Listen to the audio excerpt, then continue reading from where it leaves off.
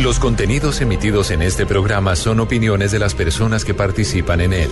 Dichas opiniones no representan la posición de Blue Radio, por lo cual su interpretación es subjetiva de los oyentes del programa.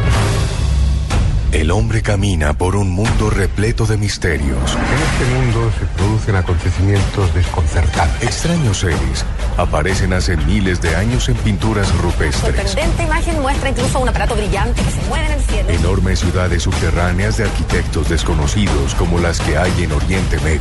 Ya en tierra le ordenaron que nunca dijera nada sobre lo que había visto. Un sinfín de pruebas que hacen que nuestra vida se convierta en un viaje hacia lo desconocido. Imagen fantasmagórica de un espíritu mirando su propio cadáver. Blue Radio abre un espacio para la investigación de fenómenos sobrenaturales. Uno de los astronautas se acercó al cráter y dijo, ya están ahí. Para que repasemos los hechos más insólitos de la historia, para que nos adentremos en las nuevas fronteras de la ciencia. Formado por un equipo de periodistas que les llevará hasta lo inexplicable. Luna BLU, periodismo de misterio en la radio colombiana. Luna BLU, por Blue Radio, la nueva alternativa.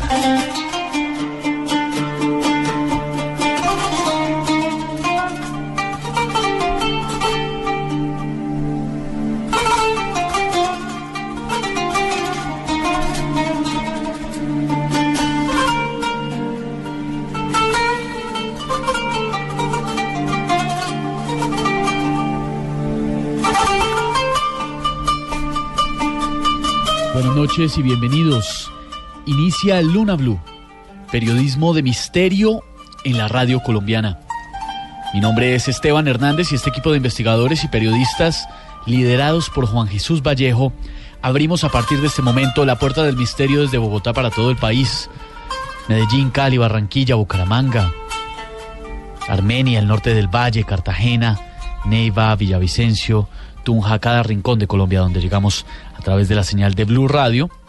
También, por supuesto, cada rincón del mundo a donde llegamos a través de bluradio.com, de las aplicaciones móviles. Como es usual, abrimos esta aventura hoy miércoles viajando a través de la historia, viajando a través de lo inexplicable, de lo sorprendente, de lo maravilloso, de los misterios de la historia. Hablaremos de la magia que encierra un monumento tan grande, tan enorme, tan perfecto, que muchos piensan que no está hecho por la mano del hombre, sino que fueron antiguos y misteriosos dioses los que se hallan tras su construcción.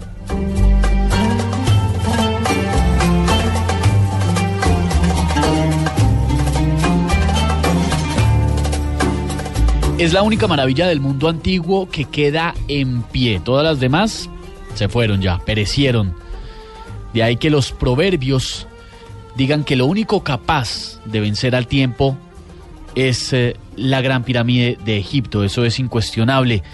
Sus dimensiones son sencillamente impresionantes. Las cifras hablan por sí solas. En la actualidad, 137 metros de altura. 2,5 millones de bloques de piedra.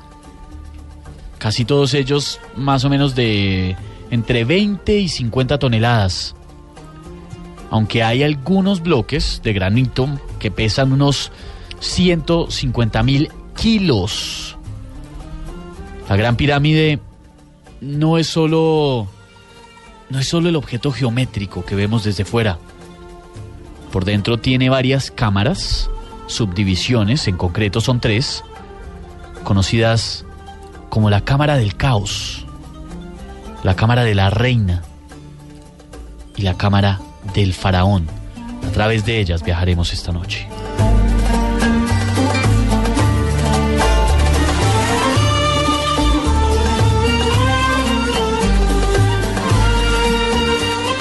Pero la verdadera función de la pirámide, de las cámaras, todavía en la actualidad se desconoce. La gran incógnita sobre este monumento que desafía el tiempo, que desafía la ciencia, es si existen nuevas cámaras por descubrir dentro de ella, dentro de la imponente Gran Pirámide.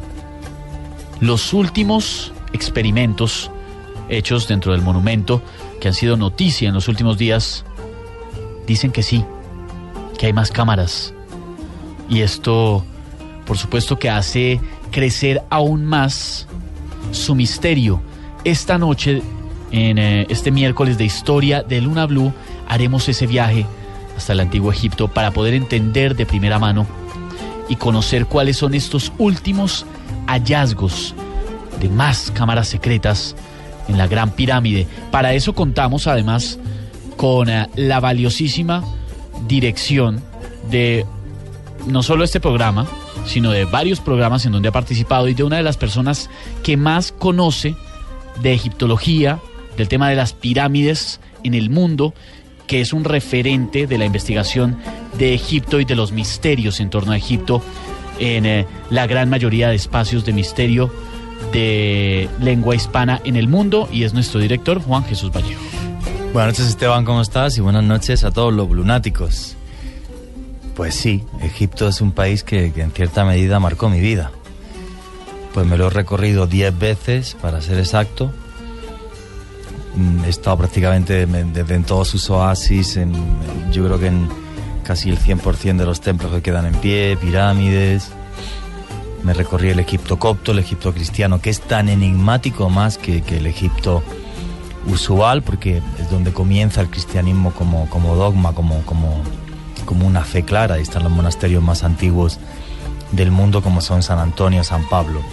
Atentos como siempre al Twitter, @JuanGVallejo, @Luna BLU Radio. Os iré poniendo un montón de fotografías de los viajes que hice. Bueno, pues tanto me marcó este país que, pues llegué a publicar 3 libros de cultura egipcia, 3 libros que además, se han 2 de ellos tradujeron a otros idiomas, están en Brasil también. Aquí creo que queda algún ejemplar todavía por la Librería Nacional, juraría, queda algún ejemplar, que se llama Breve Historia del Antiguo Egipto, que fue el tercer libro que hice de cultura egipcia. Curiosamente, además, hace unas semanas me ofrecieron hacer otro libro de Egipto y con sinceridad pues decliné porque ya estoy muy lejos de allí, ahora vivo en Colombia y yo creo que ahora tengo que estar a otras cosas como escritor. Qué maravilloso es Egipto, qué mágico y qué misterioso es. Además, con esta música de fondo, Omar Farouk, no sé si lo conocéis, es un autor turco que hace música sufí, es conocidísimo en todo el mundo.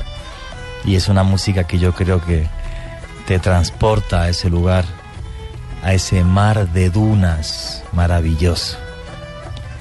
Antes de hablar de la Gran Pirámide, lo que me gustaría es que entendierais Egipto y la importancia de Egipto. Imaginaros el desierto más grande del mundo, 9 millones de kilómetros cuadrados, desde Marruecos, en el Atlántico, hasta el Mar Rojo, Egipto. Un montón de países que viven en el Sáhara, que significa, en las lenguas del lugar, en Tamasig, que son las lenguas más antiguas de la zona, significa tierra dura. Y es una tierra durísima, con temperaturas que pasan los 50 grados. Cuando lo sobrevuela, yo vuelo al Sáhara en muchos de estos países, lo he hecho en Marruecos, lo he hecho en Túnez, lo he hecho en Argelia. Imaginaros la inmensidad de la nada y en ciertos momentos los mares de dunas que son preciosos. Recuerdo un día que me agarró una tormenta de arena en Túnez, en Douz, en la puerta del desierto. Os juro que es como en las películas, es como si de repente el mundo se fuera a acabar. Es increíble porque la ves llegar perfectamente. Bueno, pues imaginaros cuando sobrevuelas el Sáhara egipcio y de repente ves un hilo azul que se va haciendo más grande y más grande conforme te vas acercando, y ese hilo azul es el río Nilo. Y ese hilo azul tiene a cada lado 2 bandas verdes enormes. Bueno, Tan fértil es la tierra del Nilo que le llamaban el granero del mundo. Cuando en Egipto no había buena cosecha por las plagas o otra cosa, en Roma se pasaba hambre. De ahí la importancia de cualquier emperador o general que quisiera dominar el mundo antiguo. Lo primero que hacía era ir a conquistar Egipto. Así lo hicieron los antiguos persas, así lo hizo Alejandro Magno y obviamente lo hicieron los emperadores romanos. Era clave para poder avanzar y poder conquistar todo el mundo antiguo. Bueno, pues en esa tierra mágica, que lo es, imaginaros con un calor tremendo, pero cuando crecía el río Nilo en la antigüedad, ya no crece porque hay una presa que es la presa de Asuán y el Nilo siempre tiene ya el mismo cauce. Cuando antiguamente llegaba la crecida del río Nilo, todas las orillas del desierto se inundaban. Y después de 3 meses, cuando el río volvía a su cauce normal, había dejado una arcilla negra que valía más que el oro, porque se plantase lo que se plantase allí, crecía el triple de lo que crecía en cualquier otro lugar del mundo conocido. Ese es el milagro de Egipto. Gracias a esa abundancia, en torno a ese maravilloso río azul, se creó una de las culturas más misteriosas y enigmáticas de la Tierra. Yo quiero pensar, por ejemplo, ahora mismo me viene a la mente, ¿habéis visto la película del Rey Escorpión? ¿Pensáis que el Rey Escorpión es un invento de Hollywood o existió de verdad? Hace más de 3.000 años, la primera pieza arqueológica donde se ve representado un faraón es el martillo del Rey Escorpión. Así pasó a la historia. No se le considera el primer faraón porque no tiene la corona del Alto y del Bajo Egipto.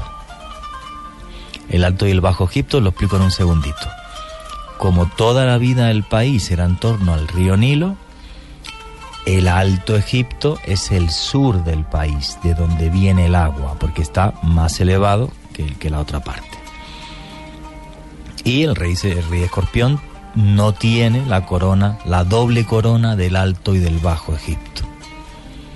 Por eso se considera el primer faraón Narmer o Menes, 3150 aproximadamente, no se sabe la fecha exacta, antes de Cristo. Imaginaros que hace 7000 años la zona que os he descrito estaba llena de pantanos y era prácticamente imposible de habitar por los mosquitos y la malaria. Cuando va el cambio climático avanzando y se convierte ya en un puro y duro desierto, nace la cultura egipcia. ¿Cuál es el misterio del nacimiento de la cultura egipcia? Pues que en pocos siglos hacen unas pirámides que duran miles y miles de años, que crean una ciencia increíble. Recuerdo ahora cuando voy recorriendo los templos de Egipto y llego, por ejemplo, a uno que se llama Conombo, que es un templo dual. Está erigido para 2 dioses, el dios Sobek, que tenía forma de cocodrilo, y una de las representaciones del dios Horus, Raoracti. Bueno, pues en ese templo, desde el punto de vista mágico, se sanaba a la gente en el sentido de que el dios Sobek, que es como un demonio, te comía los males, y el dios Horus te daba fuerza. Bueno, ¿qué es lo que vemos al fondo del templo de Conombo? La primera representación de instrumentos quirúrgicos de la historia. Bisturíes, forceps para que puedan nacer niños, pero hechos hace miles y miles y miles de años. Ese es el misterio de Egipto. Esa es la magia de Egipto. Cómo en medio de ese terrible desierto se crea por la mano de la naturaleza ese vergel y ahí surge una cultura única en la tierra. Hoy hablaremos de su gran joya, la Gran Pirámide, pero quiero también que conozcamos un poco y entendamos lo que es la cultura egipcia. Un país que a mí, como ser humano, como periodista, me trae muchos recuerdos porque muchas veces fue mi segunda casa, porque tengo muchos amigos allí, a los que quiero un montón, porque algún día regresaré, no sé cuándo, y hoy compartiré mis fotografías con todos vosotros y a ver si le contagio a todos los lunáticos la magia con la que a mí me embriagó Egipto. La magia de conocer esta noche, a través de ese viaje, con la imaginación, todo lo que sucedía en aquella época, intentar entender el gran misterio detrás, como decía Juan Jesús, de no solamente el misterio de la arquitectura perfecta, impresionante, imponente, que sobrevive con el paso de los miles y miles de años, sino todo el misterio que hay detrás y sobre todo lo que nos compete esta noche. Los últimos descubrimientos insinúan que todavía queda mucho por descubrir en el interior de la Gran Pirámide. Más cámaras secretas. ¿Qué será lo que hay? Eso es lo que vamos a conocer esta noche, además con un gran invitado que nos atiende en minutos desde España para conocer la verdad sobre este asunto. Joana Arenas, buenas noches. Buenas noches, Esteban, y a todos los lunáticos. Hoy simplemente vamos a tocar una parte de los grandes misterios de Egipto, el tema de las pirámides. Pero alrededor de este país hay grandes historias, grandes leyendas que poco a poco y alrededor de este programa les iremos comentando, porque además pues tenemos a un experto del tema en nuestra mesa de trabajo, entonces también debemos aprovechar que Juan Jesús ha estado allí, que conoce y que de hecho es un experto en esta cultura. Bueno, le hemos planteado una encuesta esta noche a nuestros oyentes, todos los amigos lunáticos que se unen a esta hora a la aventura que emprendemos, para que no solamente a través del numeral Luna BLU en Twitter puedan enviar sus preguntas, sus sugerencias, sus aportes, para que participemos todos de este debate, de esta aventura de investigación, sino que además tenemos una pregunta muy sencilla. ¿Creen que quedan grandes tesoros por descubrir en la Gran Pirámide de Egipto? ¿Sí o no? Pueden encontrar nuestra encuesta en @LunaBluRadio. Lo que decíamos hace un momento, la investigación de esta noche junta lo mejor del misterio, de la historia y de las fronteras de la ciencia. Candy Delgado, buenas noches. Buenas noches, Esteban. Pues con mucha expectativa, porque creo que todos los oyentes se sienten hoy como yo. Queremos saber mucho sobre el enigmático y misterioso Egipto. Yo creo que es un país de fantasía. Siempre está uno pensando en que quiere ir a conocerlo. Ahora le da a uno mucho miedo por la situación que vive, pero creo que es el sueño de todos, ir a estar cerca de la pirámide. Pues de las pirámides, pero sobre todo de la Gran Pirámide. Entonces, con mucha expectativa esta noche. Mucha expectativa además porque, como les anunciábamos hace un momento, fue noticia en los últimos días un descubrimiento que tiene que ver con lo que serían unas cámaras secretas dentro de la Gran Pirámide, y es un tema que encierra varias aristas, Juanje, que mezclan un tema de conocimiento de ciencia profundo, una terminología que no es tan sencilla de entender, pero esta noche la vamos a hacer sencilla aquí en Luna BLU. Unos escaneos termográficos, unos análisis del gobierno de Egipto, de diferentes ministerios que están encargados de conocer este tipo de cosas, y lo que abrieron fue una puerta que dice, hombre, acá como que queda muchísimo por descubrir todavía. Sí, porque vamos a ver, lo que ha pasado, y ahora lo contaremos con detalle, conectaremos con España, es, bueno, pues que ha habido en la Gran Pirámide, que bueno, os he dicho entender Egipto. Tenéis que entender la Gran Pirámide. Ahora os pondré una foto de la Gran Pirámide, de las que yo hice allí. O sea, tú al lado de la Gran Pirámide no eres una pulga, eres una bacteria. O sea, eres nada. O sea, 137 metros de altura, 146, cuando no tenía el recubrimiento de la parte exterior que le fue quitado. Es que dicen que si pones la piedra de la Gran Pirámide en fila india, le das la vuelta a la Tierra por el Ecuador. O sea, uno no se imagina lo enorme que es eso. Además, tú te recorres todos los templos del Nilo, y sí, son espectaculares, preciosos, llenos de misterio, Además, las leyendas hablan que fueron construidos cada uno de ellos porque cada uno de los dioses estuvo ahí con una historia detrás. Es espectacular. Pero cuando llegas a Giza y te pones delante de lo que supuestamente hizo la cuarta dinastía, no te lo puedes creer. O sea, la primera impresión es... vamos a ver, es de cartón piedra, es de verdad. Yo cuando hacía de guía turístico en Egipto siempre llevaba a la gente, por cuando llegas de noche, los llevaba a un restaurante que se llama El Cristo, que pone unos calamares buenísimos, por cierto. Bueno, pues me ponía a hablar, no les decía a la gente dónde estaba, porque claro, está justo enfrente de la meseta de Giza, y de repente cuando se iluminan las pirámides por el espectáculo de luz y sonido, o sea, la gente está comiendo y de repente miras y es que no te lo crees. Pero es que al día siguiente, cuando vas allí y entras en Giza y te pones justo al lado de las pirámides, dices, bueno, o sea, ahora entiendo porque hay gente que dice que las han hecho los extraterrestres, que esto no es humano, porque es que además, vamos a ver, no puedo comparar con nada que haya visto en el mundo. Y he estado, por ejemplo, en México, en Teotihuacán, que son otras pirámides enormes, pero no están hechas con esa gran cantidad de roca y con esa, no sé cómo decirlo, solemnidad a la vez que misterio. O sea, es que cuando estás delante de la Gran Pirámide dices, bueno, ahora entiendo por qué dicen que esto le vence al tiempo. O sea, es tan enorme, tan descomunal, tan sólida, tan fuerte, tan perfectamente hecha, que dices, bueno, pues yo no sé si lo hicieron los extraterrestres, pero esto está hecho con una tecnología que desde luego, a día de hoy, nosotros desconocemos. Y todavía se sigue escribiendo y hablando de cómo se hizo la Gran Pirámide y respuesta absoluta no hay ninguna. Es una maravilla, es una maravilla, y algún día me gustaría hacer un viaje y llevaros como guía y que viniesen muchos lunáticos conmigo. Es verdad, el país está ahora mismo un poco feo en el sentido de atentados terroristas, pero bueno, es mucho más seguro que América Latina. O sea, tremendamente más seguro que América Latina. O sea, no es nada, no haciendo ninguna tontería y tal, se puede ir a Egipto perfectamente, sin ningún problema.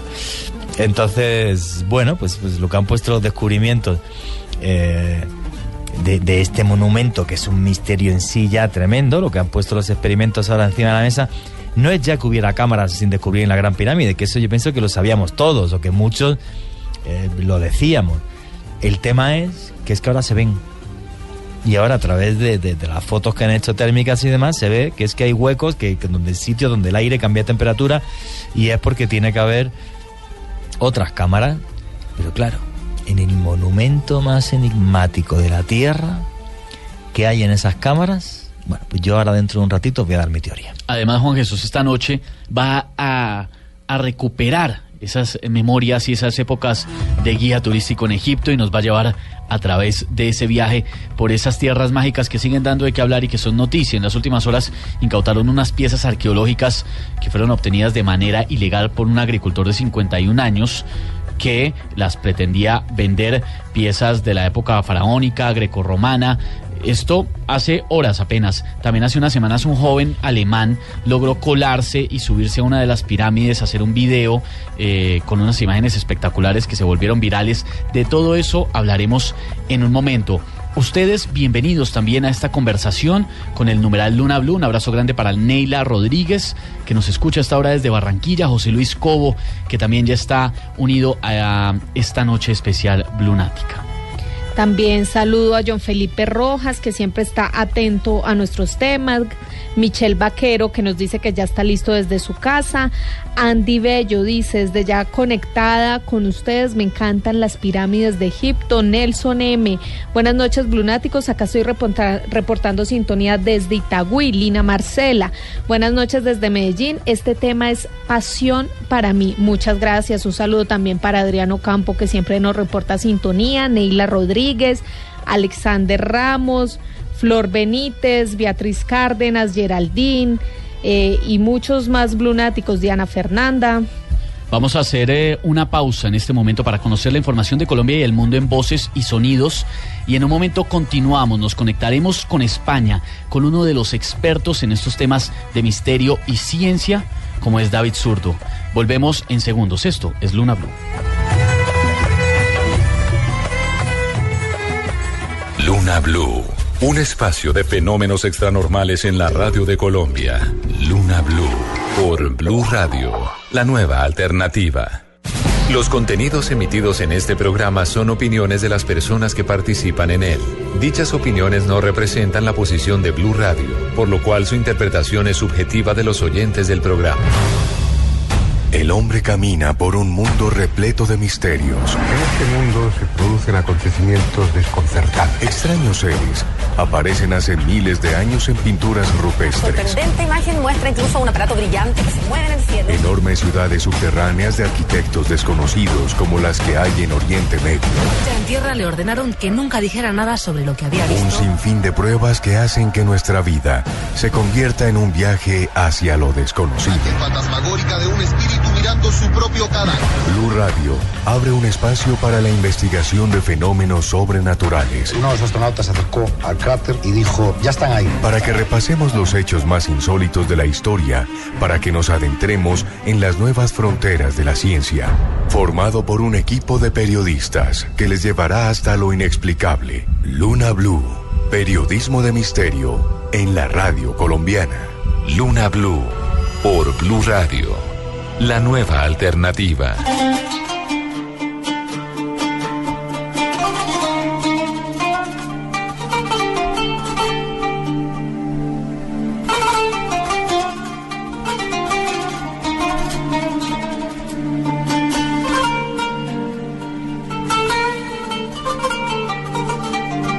Continuamos en Luna BLU, periodismo de misterio en la radio colombiana.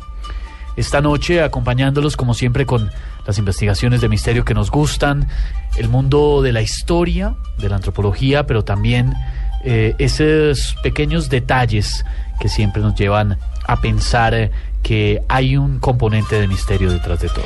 Bueno, es que hace muy pocas semanas fue noticia el hecho de que la Gran Pirámide parece ser que tenía algunas zonas que guardaban energía proveniente del cosmos. Hubo ahí como varias versiones de esta historia, pero bueno, de repente pues la Gran Pirámide de Giza en Egipto, que es, bueno, para mí el mayor misterio que hay sobre la faz de la Tierra. No sé si al comienzo del programa di las medidas, pero la vuelvo a repetir, 137 metros de altura. Ahora que le han quitado la parte de arriba, el piramidón, serían 146 metros cuando era la estructura original. 2,5 millones de bloques de piedra.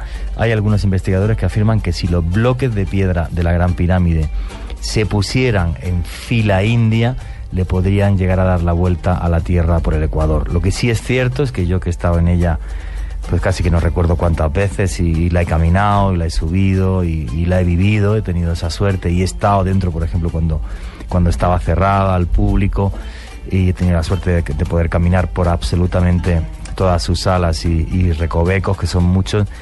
Pues bueno, pues para mí es el gran misterio en piedra que nos dejó el antiguo Egipto, junto con la meseta de Giza, que se daría para otro programa. Pero bueno, hoy lo que tenemos ahora aquí es a David Zurdo, que es un señor que es ingeniero, que colabora muchísimo con nosotros, con Luna BLU, y que es un lunático, como todos los que nos estáis oyendo. Un señor queridísimo, nosotros, además, ¿no? Un señor, muy buen tipo. Es como si fuera mi hermano. Luego es un tipo muy peculiar, porque aparte de hacer misterio del convencional, pues tiene todo el día la cabeza a mil, porque está siempre con sus novelas y con sus historias. Y os aseguro, ahora además que yo creo que ya nos está escuchando, pues que es verdad que cuando yo vivía en Madrid y quedábamos de vez en cuando en mi casa o a fumar una shisha en algún restaurante egipcio por allí, pues yo no he visto persona con tal capacidad creativa para estar continuamente creando historias.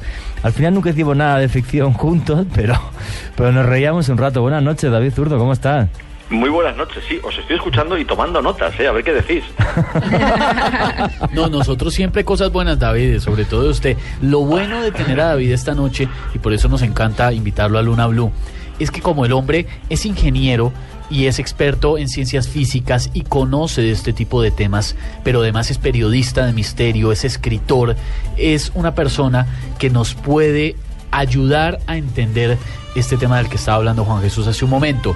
Fue noticia este tema de las energías en las pirámides. Esto obviamente uno lo escucha e inmediatamente dice, bueno, esta vaina tiene como componente en la Gran Pirámide, en concreto no en la pirámide, sino en la Gran Pirámide, ¿no? Pirámides en la meseta de Giza hay 3, y bueno, la clave para este tipo de energía de la que se hablaba, que estaba también incluso hasta el origen del cosmos, serían los neutrinos, ¿verdad, David?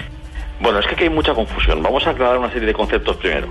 Porque no es que se haya encontrado ninguna energía rara, ni especial, ni distinta a la que se pueda encontrar en cualquier otro lugar en las pirámides. No es esa la cuestión. Los neutrinos son, vamos a intentar explicarlo de un modo sencillo. Bueno, son unas partículas elementales, unas partículas que son un poco más, bueno, bastante más grandes que los electrones, pero aún así muy pequeñitas, o sea que tienen una masa muy pequeña. El electrón es infinitamente más pequeño que el protón, que está en el núcleo. Ya sabéis, el electrón gira alrededor. En el átomo, en el núcleo estarían los neutrones y los protones, y girando alrededor, por decir girando, los electrones, ¿no? Con ese modelo que todos tenemos en la cabeza de Bohr, que ha hecho tanto daño por un lado, pero por otro lado también lo deja muy... Se puede ver, se ve claro eso.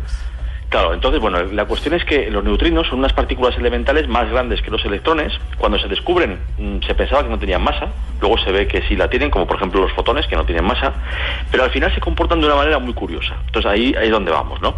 Bueno, una cosa, pero para que la gente no se entienda, los neutrinos serían una cosa que va con la luz, va aparte, sale del Sol porque hay combustiones atómicas, o sea, ¿de dónde sale el neutrino? O sea, porque no puede salir de la nada, ¿no? Supuestamente. No, como tampoco sale de la nada un protón, por ejemplo, de un núcleo de plata, claro, evidentemente.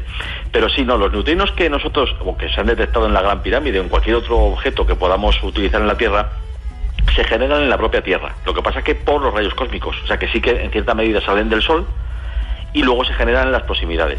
Tiene una vida muy corta, pero una cosa que creo que es importante, quería comentar antes, es que el neutrino es equivalente un poco a la luz. Cuando nosotros pasamos luz por un prisma, luz visible, la luz se descompone en colores porque cada color tiene una diferente velocidad dentro del prisma. Y forma el arcoíris, el famoso arcoíris. Sí, pero que forme el arcoíris no es lo importante. Lo importante es que si nos fijamos se dispersa, ¿no? Cambia de posición cada color de luz, porque cada energía que tiene los diferentes fotones es distinta. Los neutrinos hacen algo parecido, pero con los cuerpos sólidos. Es decir, que ahora mismo a todos nosotros, a vosotros, a mí, nos están atravesando millones y millones de neutrinos sin que nos demos absolutamente ninguna cuenta. Igual que la luz no nos atraviesa, los neutrinos sí. Efectivamente, la luz, por ejemplo, atraviesa un cristal transparente, pero no atraviesa una plancha de plomo. Vale. Los neutrinos sí. ¿Y cuál es la cuestión? Que esto ya se intentó, luego entraremos en ello, ¿no? Cuando Luis Walter Álvarez, el Premio Nobel de Física en 1968, es el que idea toda esta historia, pero a él no le sale, digamos, y ahora parece ser que sí que se ha conseguido. Es que dentro de la pirámide, conectando o instalando detectores de neutrinos, se pueden ver una serie de cuestiones, que es primero detectarlos, y luego, igual que os comentaba de la luz, por eso quería hacer el símil, cuando por la luz blanca pasa por un prisma, se descomponen colores, porque cada, digamos, fotón tiene diferente energía. Los fotones rojos tienen menos energía, los azules tienen más, ¿no? Para entendernos. Pues los neutrinos que pasan por un cuerpo sólido cambian de velocidad según lo que se encuentran. Vale. Es decir, lo atraviesan, pero cambian de velocidad. Perdona un segundo, es como si yo le tiro una bala al agua y claro, o sea, una bala por el aire va muy rápido y por el agua va mucho más lento. Claro, los neutrinos serían igual, básicamente. Sí, pero imagínate lo siguiente, has puesto un ejemplo muy bueno, el del agua, pero imagínate que el agua no es todo la masa, digamos, que atraviesa tu bala, sino que tú pones una pecera con agua y al lado una pecera vacía. Disparas 2 balas.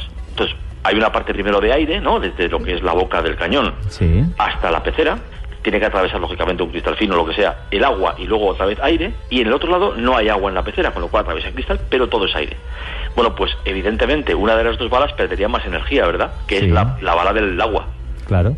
Esto es lo que pasa con los neutrinos cuando pasan por la Gran Pirámide, que hay veces que, digamos, que no se frenan tanto como deberían frenarse si toda la pirámide fuese maciza. Perdona, o sea, que se comportan de forma anómala cuando atraviesan la Gran Pirámide de Giza. Pero un momento, anómala, del mismo modo que sería anómalo en cualquier otro monumento. O sea, quiero decir que esa es la confusión que ha habido. Pero una cosa, el que se comporten de forma anómala, ¿podría significar que es que en la Gran Pirámide quedan cámaras sin descubrir? O sea, que hay huecos... Exacto, el misterio está ahí. No en cómo se comportan los neutrinos. Los neutrinos en la Gran Pirámide hacen lo que tienen que hacer. lo que se espera de ellos, vamos a decir, sí. y con la dificultad enorme que comporta, ¿no?, el detectar neutrinos.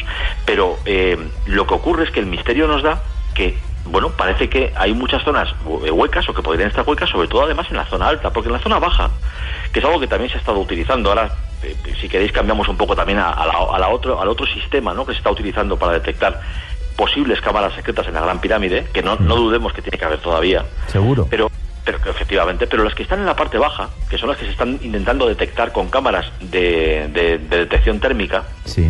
Esas podrían tener que ver con, a veces pueden ser cámaras o puede ser otra cosa. La pirámide, la parte inferior de la pirámide, esto no lo sabe todo el mundo.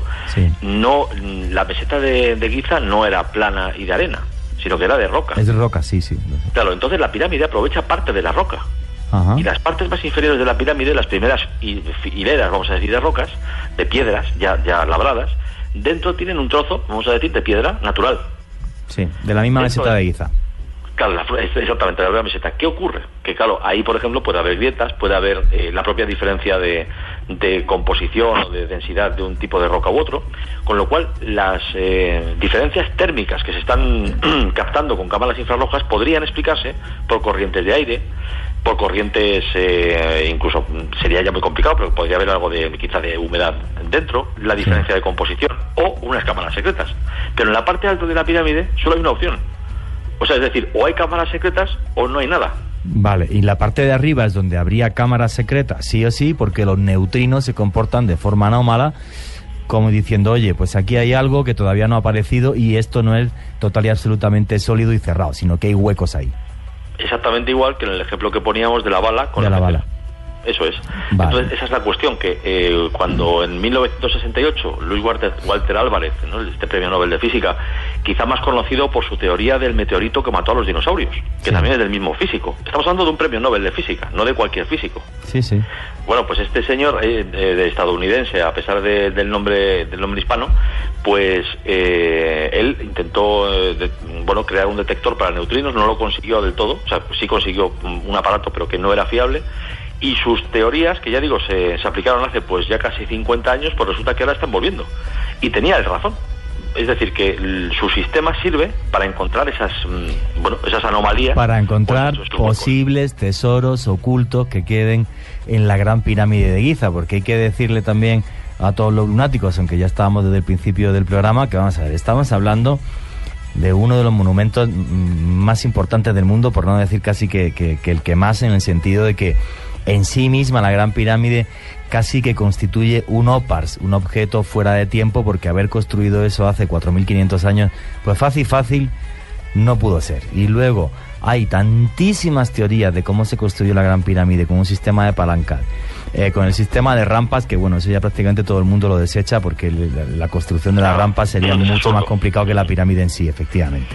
O sea, imaginaos hacer una rampa por las que vayan pasando 2,5 millones de bloques de piedra para ir colocándose. O sea, hay un montón de sistemas, pero nadie ha dado todavía en la tecla de decir, o sea, fue así, seguro sí o sí, como pasa, por ejemplo, pues con cómo se hizo el circo romano, que sí se sabe, o sea, es también súper importante, pero ese sí se sabe cómo se hizo la Gran Pirámide. Sí, o el mausoleo. O el mausoleo, efectivamente, pero este es muchísimo más complejo por el volumen de roca que se movió, porque bueno, prácticamente la cuarta dinastía se mueve pues como 3 veces más roca que en los 3.000 años de historia de Egipto.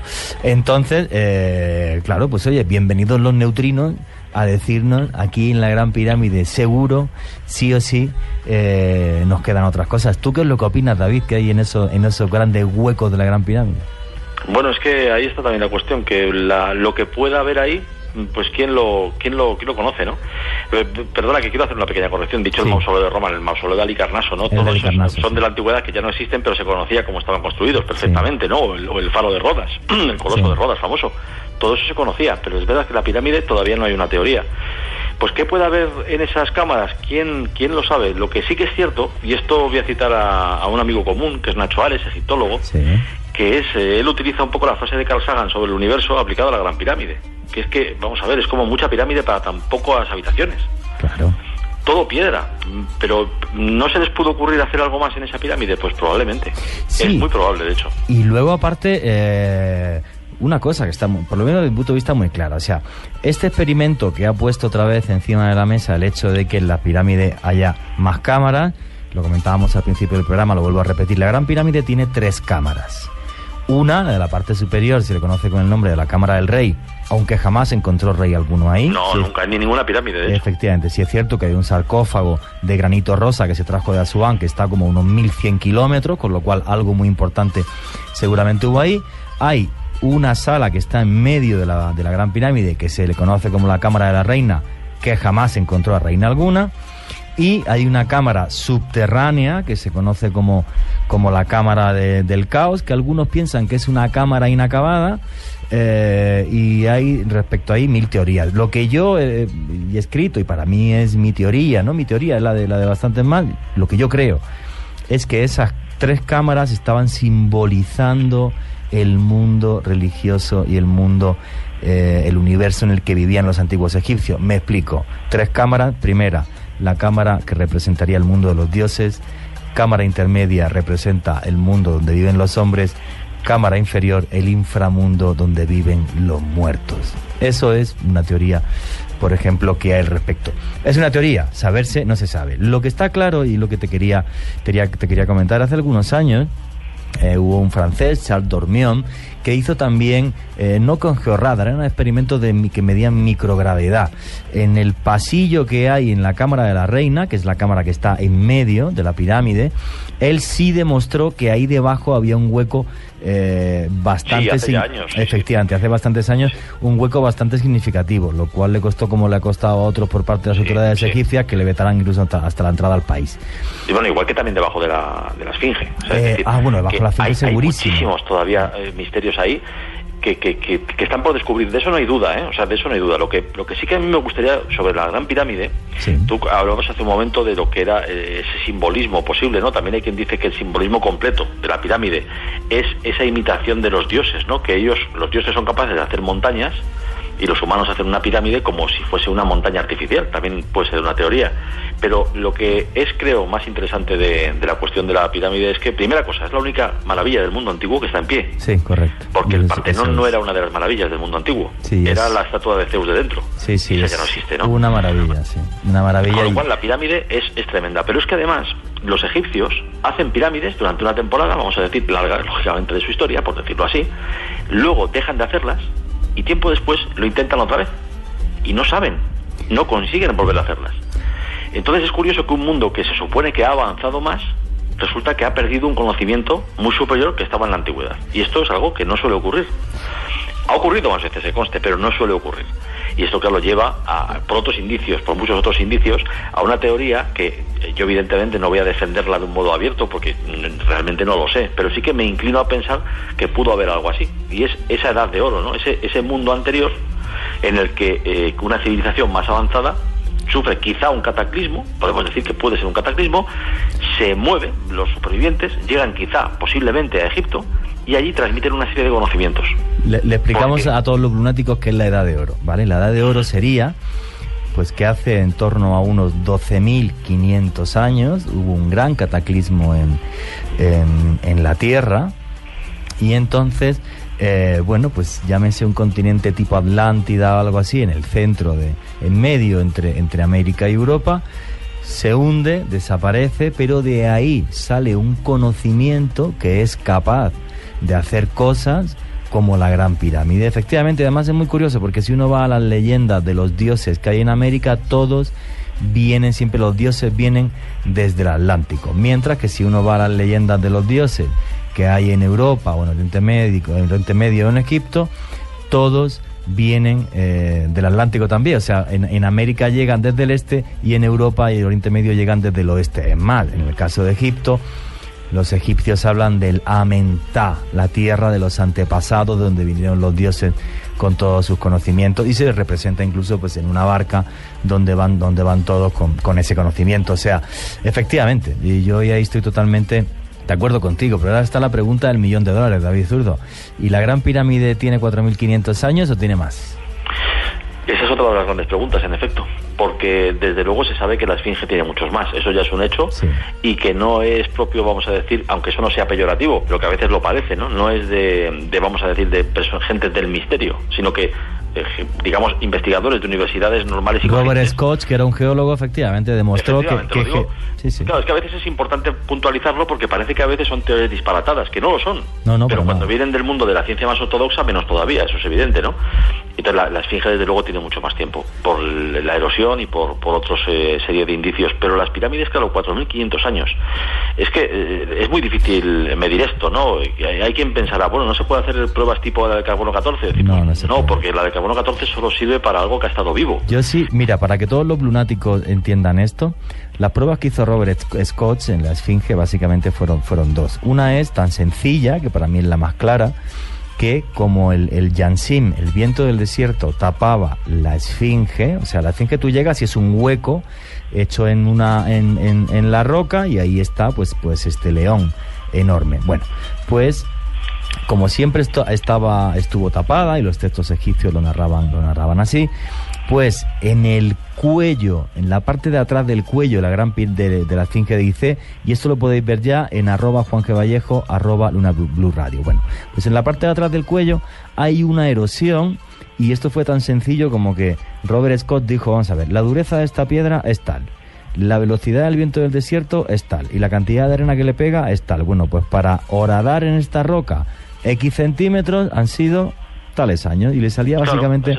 efectivamente, como me juraría que era mínimo 8.000 de antigüedad. Hay varios oyentes en esta hora que nos están enviando sus opiniones a través del numeral Luna BLU, y además también nos hablan de algo muy interesante, que es el proyecto Gran Pyramids, que es el contexto de todo esto que estamos hablando esta noche.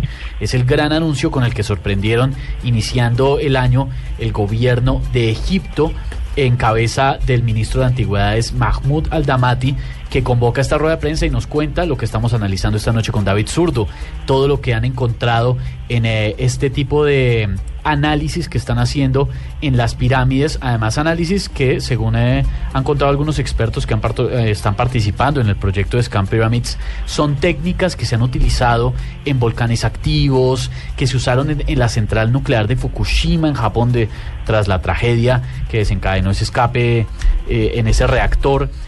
Y hay algo que inquieta muchísimo, y nos lo están preguntando hasta ahora a través de Twitter, es, David, ¿cómo es posible conocer a través de estos análisis de temperaturas, de los neutrinos, conocer, por ejemplo, el tema de cómo se construyeron las pirámides? ¿Qué conexión hay? ¿Cómo es posible llegar a siquiera determinarlo o intentar hacerlo?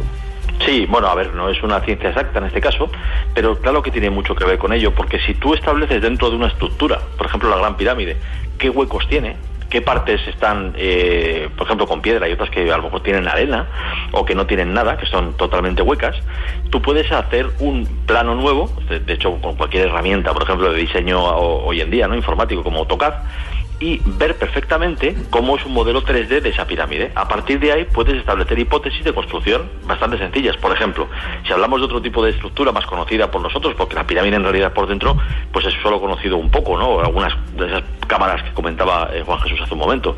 Pero si hiciésemos, por ejemplo, un estudio de un edificio moderno, veríamos que hay unos muros de carga, que hay unas habitaciones huecas, que hay unos suelos que son capaces de mantener pues el peso de lo que está colocado encima, y de ahí podríamos perfectamente deducir sistemas de construcción, no exactos del todo, no definitivos, pero sí podríamos, bueno, pues tener algunos indicios valiosos sobre cómo fueron construidas. Es un poco la teoría. Esto, David, está conectado un poco con el anuncio que hizo el ministro de Antigüedades Al-Damati, cuando hablaba que al realizar este análisis, este grupo de expertos, y encontrar que había diferencias de temperatura en varios bloques de la pirámide de Keops, que fue a la que se refirieron en la rueda de prensa y de la que estamos hablando esta noche en Luna BLU, usó una frase o dos palabritas que lo dejan a uno atónito, que después de encontrar esas diferencias de temperatura han llegado a la conclusión que hay algo detrás. Cuando le indagan al ministro qué es lo que hay detrás, dice: no, todavía no tenemos información, ahí vamos, pero hay algo detrás. ¿A qué se puede referir? Bueno, yo creo que en este caso se estaba refiriendo solo a que hay algo en el sentido de que hay cámaras, hay espacios, hay todavía lugares que no han sido descubiertos de la Gran Pirámide, y qué puede haber ahí detrás, pues es lo que no creo que ahora mismo nadie prácticamente sepa.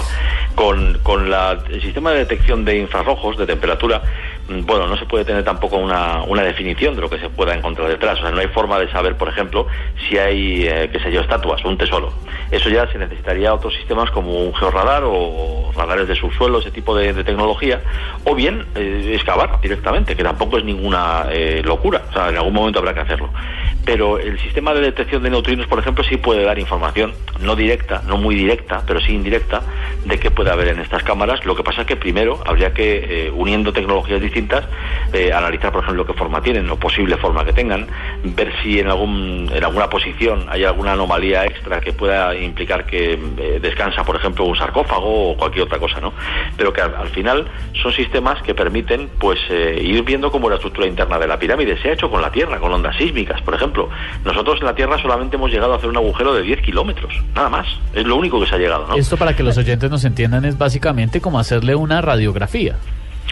Sí, lo que pasa es que es una radiografía de una complejidad extrema, ¿no? De una complejidad que está llevando casi al límite algunas de las tecnologías ahora mismo humanas. En el caso de la detección de neutrinos, desde luego, porque ya digo, en el año 68 no hubo forma de conseguir resultados. Los detectores ya se desarrollaron, los desarrolló Luis Walter Álvarez, pero no consiguió que funcionasen bien. Entonces hablamos, sí, radiografía, pero vamos... Tremendamente compleja. Pero yo sí me atrevería a decir que debe haber algo bastante interesante, porque en esa misma rueda de prensa de la que mencionaba Esteban anteriormente, también anunciaron que va a haber un grupo de expertos egipcios, canadienses, franceses y japoneses que van a viajar a la profundidad de las 4 pirámides, porque ellos sí consideran que allí hay algo. Las 4 pirámides, ¿la cuarta cuál es? Sí, la de Snefru, también están estudiándola también. Sí. ¿Cuál? ¿La de Snefru o cuál? La de Snefru, sí. La de Snefru, vale. Lo que dice Johanna, ¿no? Ella es partícipe de que este anuncio de que hay algo detrás puede ser algo más interesante todavía. Yo quiero decir un par de cosas porque Egipto lo conozco como si fuera mi casa. Lo primero es, como el turismo en Egipto está tan sumamente mal, y el país está tan tremendamente devastado por lo que hizo el anterior presidente, por lo que han hecho los hermanos musulmanes, está tan mal respecto al turismo, y ahí va tan poca gente y era una industria tan fundamental. O sea, es una artimaña política el coger de repente y empezar a dejar que se hagan toda una serie de experimentos para que la zona de Giza sea noticia y así atraer turismo. O sea, hay una parte que es eso. Y lo digo porque como conozco también el país. Sí, de hecho es esta parte, Juan Jesús. Claro, luego hay una parte que me aterra porque sé cómo funciona Egipto. Yo sí he estado con un equipo de filmación. Bueno, la filmación más dura de mi vida fue en la Gran Pirámide. O sea, no me lié a tortas de milagro por lo menos 3 o 4 veces. Porque aparte de la pasta... Perdón, pregunta, liarse a tortas... Sí, no entendí. A puñetazos, a puñetazos con un tipo. Sí, sí. Ok. No, pero explíquenos eso porque quedamos perdidos. Porque vamos a ver, lo normal es que si tú vas a hacer un reportaje de arqueología, antropología en algún sitio, por ejemplo, en Chichén Itzá, en México, dice, mire usted, soy de tal televisión, vengo a hacer esto, es con fines de interés cultural y de promoción turística de su país. Y entonces no te cobran, ¿vale? Tú pones pues una serie de documentos encima de la mesa que demuestras que eres de una televisión, que tiene cierta audiencia y todo ese tipo de cosas. En América Latina esto funciona genial, menos en Perú. En Perú, en cuanto pueden, te arrean por todos lados, ¿vale? Pero en el resto de América funciona bastante bien. ¿Te arrean te cobran? Te cobran, sí. En todo Oriente Medio, que yo he filmado, Turquía y toda esta zona de ahí, igual, no suele haber ningún problema porque entienden que es promoción turística. Ahora, amigo, pise usted Egipto y quiera filmar algo. Primero, las autoridades, el señor Aldamati y sus antiguos compañeros, te sacan plata hasta por respirar. Punto número 1. Punto número 2, desde que llegas allí, encima de que has pagado un platal, los señores que se encargan de la custodia arqueológica de la zona tienes que estar sobornándoles cada media hora. Y encima te están presionando, pues por ejemplo, yo tenía el permiso... ¿Pero por qué? ¿Porque no lo dejan ingresar a ciertas partes? No, eso es, por ejemplo, te lo explico muy sencillo, ¿vale? Cuando tú estás delante de la Gran Pirámide tienes una cosa que es la puerta original de la pirámide. Tú entras a la pirámide, como todos los turistas, por el hueco que hizo Al-Mamun buscando los tesoros de la pirámide. Al-Mamun fue un califa turco, esto hace como 1000 años, ¿vale? pues tú entras por ese hueco como todos los turistas, pero la puerta original, que al fondo hay una trampa para los ladrones, está arriba, ¿vale? Que tiene un dintel así en forma piramidal también. Bueno, pues yo tenía todos los permisos de rodaje, pero el tipo me decía que no, que eran 2 horas. Y yo, no, o sea, esto es de 8 de la mañana a 4 de la tarde, que es cuando se cierra. Bueno, pues llegaba un momento que era, o sea, te tensionan tanto que llega un momento en el que tienes que ponerte hecho un energúmeno. Y como yo conozco Egipto y sé cómo es, sé que funciona. O sea, si el tipo ve que le voy a partir la cara y que vamos a salir en los periódicos, me deja filmar. Claro, pero te llevan hasta ese límite. Y es muy complicado. Todo el tiempo lo presionaba para que saliera. Cada 2 horas, billete. Entonces le daba, yo qué sé, $50 para que me dejaran pasar, no sé qué. Y hay un momento ya en el que la tensión es tal, por ejemplo, dije que grababa la parte de arriba, me dice el tipo que no. Y yo dije, como para cualquier cosa mínimamente extraña, le arré, además de que le estoy pagando cada 2 horas, aparte, imagínate tú en tu productora luego decir, no, es que me he gastado $300 y la factura, ¿dónde está? Sobornando para que me dejaran Sobornando, sí, claro, digo la verdad, ¿qué voy a decir? Que estaba sobornando a los funcionarios. Claro, y ellos lo tienen clarísimo, de ahí sacan la platica. Ah, no, más la que se llevan por otro lado, de vete a saber lo claro, porque ellos, a ellos, una cosa es lo que cobre el gobierno egipcio. Entonces, y a ellos de eso no les llega nada. Hubo un momento cuando yo dije, o sea, ¿subo a grabar la puerta? Sí o sí. Y ya. Y el tipo que tal, que no sé qué. Entonces yo hice como que cogí el teléfono y estaba hablando con alguien que era mentira. Muy importante y tal, y que Dios mío, la que se iba a liar, porque la frase típica colombiana, usted no sabe con quién está hablando y tal. Ahí empecé ya a tropicalizarme. Y entonces, gracias a eso, a ponerme hecho un energúmeno, pude subir arriba. Y entonces, gracias a eso, aunque yo en el permiso quedaba claro que podía filmar todas las cámaras, porque estaban cerradas la cámara de la reina y la cámara del caos, la cámara que está en medio y la de abajo, gracias a esa tensión continua durante 8 horas y además el equipo rodaje sin comer, porque les dije, chicos, lo siento mucho, pero si salimos, o sea, esto nos cuesta una plata, lo siento mucho, yo luego os invito a comer y luego los llevé a comer, pues claro, imagínate, a 47 grados de temperatura desde las 8 de la mañana hasta las 4 de la tarde sin comer. Estuvimos porque dije, en cuanto salga de Giza y entre, las 2 horas que pierde no puedo volver a firmar ni hacer cosas, o sea, olvídate, ¿vale? Entonces, ese es el gran problema de Egipto. Y te vuelvo a decir, el gran problema de Egipto, como se den cuenta que hay una cámara, ¿sabes lo que van a hacer? En condiciones y tal, van a decir, muy bien, los franceses que han venido, todos amiguitos míos, todos muy queridos, vale, ¿quién me paga la exclusiva en tele? Nat Geo, Discovery, ¿y dónde va esa plata? ¿A mejorar el turismo en Egipto o dónde se queda? Así llevan toda la vida. Y me da pena porque era como una casa para mí ese país, pero es así. Entonces hay que discernir pues la parte de misterio de la que estamos hablando, que es maravillosa y que yo, por ejemplo, además lo que defiendo, lo que he defendido en los libros que he publicado de Egipto, que claro que quedan cámaras y además la cámara, una de las cámaras que tiene que quedar es seguro desde mi punto de vista la cámara de Keops, del faraón en el tiempo en el cual se hizo la pirámide. ¿De Keops o de otra cosa? Yo creo que es Keops, ¿vale? Que supuestamente es el que hizo la Gran Pirámide. ¿Por qué? Muy sencillo, porque Al-Mamun cuando entró, que él entra a base de golpe de martillo y dinamita hace 1000 años, él encuentra las 3 cámaras vacías. Pero vacías es que no había ni un resto de cerámica del saqueo. O sea, si se hubieran robado las tumbas, vale, pues tú te llevas el oro, pero la vasija con perdón, las tripas del faraón, el vaso cánope, lo dejas allí, ¿vale? En unos ladrones que estamos hablando de hace 2000 años. Sin embargo, no había nada. Entonces yo lo nombro, cuando he escrito de esto, el mayor engaño de la historia, el mejor hecho. En el sentido de decir, te monto una estructura para que entres y pienses que ya han robado la Gran Pirámide, pero la cámara mía con mi tumba, que he sido el hombre más poderoso del mundo, no está ahí.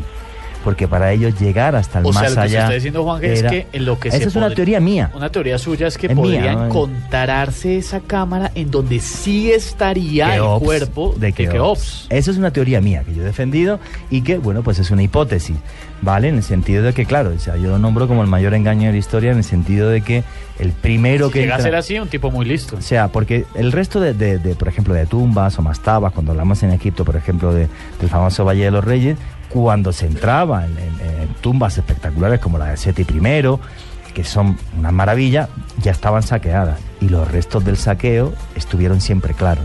En cambio, en la pirámide de Keops no. Cuando entra Al-Mamun, que Al-Mamun fue allí con un ejército entero desde Turquía, no penséis que fue con 2 hombres. O sea, imaginaos lo que fue para Al-Mamun, que eran mercenarios. La tenía clara, él sabía que iba a encontrar algo, o por lo menos eso sentía. Él pensaba que iba a encontrar un gran tesoro de un gran faraón y se lo iba a dar a su ejército de mercenarios. Imaginaos la que se monta cuando se pega allí meses y meses, y de casualidad casi, quizás también porque tenía buena información. Bueno, pues claro, tú imagínate esa montaña enorme de piedra. ¿Dónde está la puerta? No se ve. Pues claro, ¿qué es lo que hace? Empieza a hacer un agujero, pom, durante semanas, y no encuentra nada, hasta que de repente al final de ese agujero ven que hay una piedra que no está colocada igual que el resto, que está colocada como en un ángulo de 45 grados. Y dijeron, ahí va, y si quitamos esta piedra y se puede empezar a subir, y empezaron a quitar esas piedras que estaban en ese ángulo de 45 grados, que es por donde tú entras hoy día en la Gran Pirámide. Y entonces, al ir quitando esas piedras, llegaron a lo que se conoce como la Gran Galería. Ahora pondremos todas las fotos en Twitter, @JuanQueVallejo, @Luna BLU Radio. Llegas a la Gran Galería, que además, si miras hacia arriba, que la gente no se da cuenta, estaba la entrada original y la trampa de los ladrones. ¿Vale? Y a partir de ahí ya, pues, o sigues recto y te metes en la pirámide, en la cámara de la reina, o sigues arriba y vas a la cámara del faraón. Ya os digo, ni se encontró jamás reina alguna, ni faraón alguno. Entonces, para mí, y esto es una teoría mía, Juan G. Vallejo, y podéis pensar que estoy loco o como sea, es que la tumba de Keops sigue ahí. Es una teoría mía que yo he publicado en 1000 libros y de la que hablo muchas veces. Pruebas de ello no tengo ninguna. ¿Cómo? No tenemos tampoco pruebas ni siquiera. Es una teoría basada en todo el análisis y todo lo que usted conoce. Porque los egipcios eran muy listos. Estamos hablando del hombre más poderoso del mundo hace 4500 años. O sea, estamos hablando de que eso se hiciera con la tecnología que se hiciera. Hicieron falta cientos de miles de personas, coordinar todo eso. O sea, es que no nos puede entrar en la cabeza lo que fue. La gente que antes pensábamos, no, porque fueron esclavos, tal, falso. Todas las tumbas de los obreros de la Gran Pirámide, cuando han aparecido con fracturas y demás, estaban curados, estaban bien alimentados. No eran esclavos, era su pueblo que le estaba abriendo las puertas al más allá a un hombre que para ellos era su rey y era un dios en la tierra. Entonces, un esfuerzo tan grande no lo hizo un tonto. Y detrás de esto, el señor que está, del que no hemos hablado, y un día haremos un programa entero, pero si lo habéis visto seguramente en infinidad de películas, como es el caso de la momia, suena un señor que se llama Imhotep. Ah, claro, por supuesto, pues, Imhotep, sí. Imhotep es el señor que construye Sácara, la pirámide escalonada de Djoser, que es la primera pirámide que hay en Egipto, la más antigua que se conoce allí, y hace la primera, fijaros qué cosa más extraña, la primera ciudad en piedra de la historia, se le conoce así, como el recinto, y es perfecto, no hay ni un solo fallo. Es una maravilla, es un hombre que es tan inteligente, tan sabio, tiene tales conocimientos que le hacen un dios. Y a Imhotep no se le hablan los papiros como el gran médico, sabio y arquitecto, no, le hacen dios por los conocimientos que él tiene. Y gracias a esos conocimientos de Imhotep, que nadie sabe de dónde vienen, porque de la noche a la mañana construye Sácara y empieza otro tipo de monumentos que siguen ahí, ese conocimiento es el que da fruto a la Gran Pirámide. Esa es mi teoría. Entonces, si estamos hablando de la gente más lista del mundo y de la antigüedad, tuvieron que haber hecho la cosa más inteligente que ha visto la Tierra. Y esa es mi teoría. No puedo demostrarla, pero bueno. Esto, por ejemplo, esta teoría que nos está explicando Juan Jesús, con estos análisis que está haciendo este grupo de Gran Pirámide, de todo este despliegue que está realizando el gobierno egipcio, digamos, hipotéticamente, ¿se podría llegar a hacer un descubrimiento como el que dice Juan Jesús, teniendo en cuenta pues que es una teoría que él tiene? Es complicado porque el ministro, perdóname, Aldamati, en las declaraciones que ha hecho, una cosa es la investigación y otra cosa es que puedan demostrar todo esto. La verdad es que lo que dice Juan Jesús es muy lógico, porque de hecho lo hemos comentado antes cuando hablábamos de la Edad de Oro. De pronto tienen unos conocimientos increíbles que casi surgen de la nada. O sea, que tiene mucha lógica. Lo que no quiere decir que en la actualidad las autoridades egipcias puedan conocer todavía lo que se pueda hallar dentro de la pirámide, con lo cual las declaraciones relacionadas con que seguramente haya algo ahí y tal, todo eso no es más que propaganda para conseguir la atención de los medios. Yo estoy de acuerdo contigo. Es propaganda en el sentido de que, mira, Charles Romión ya demostró que había una cámara. Claro. Jamás se le dio un permiso para hacer un agujero o meter una microcámara, y nunca lo van a dar.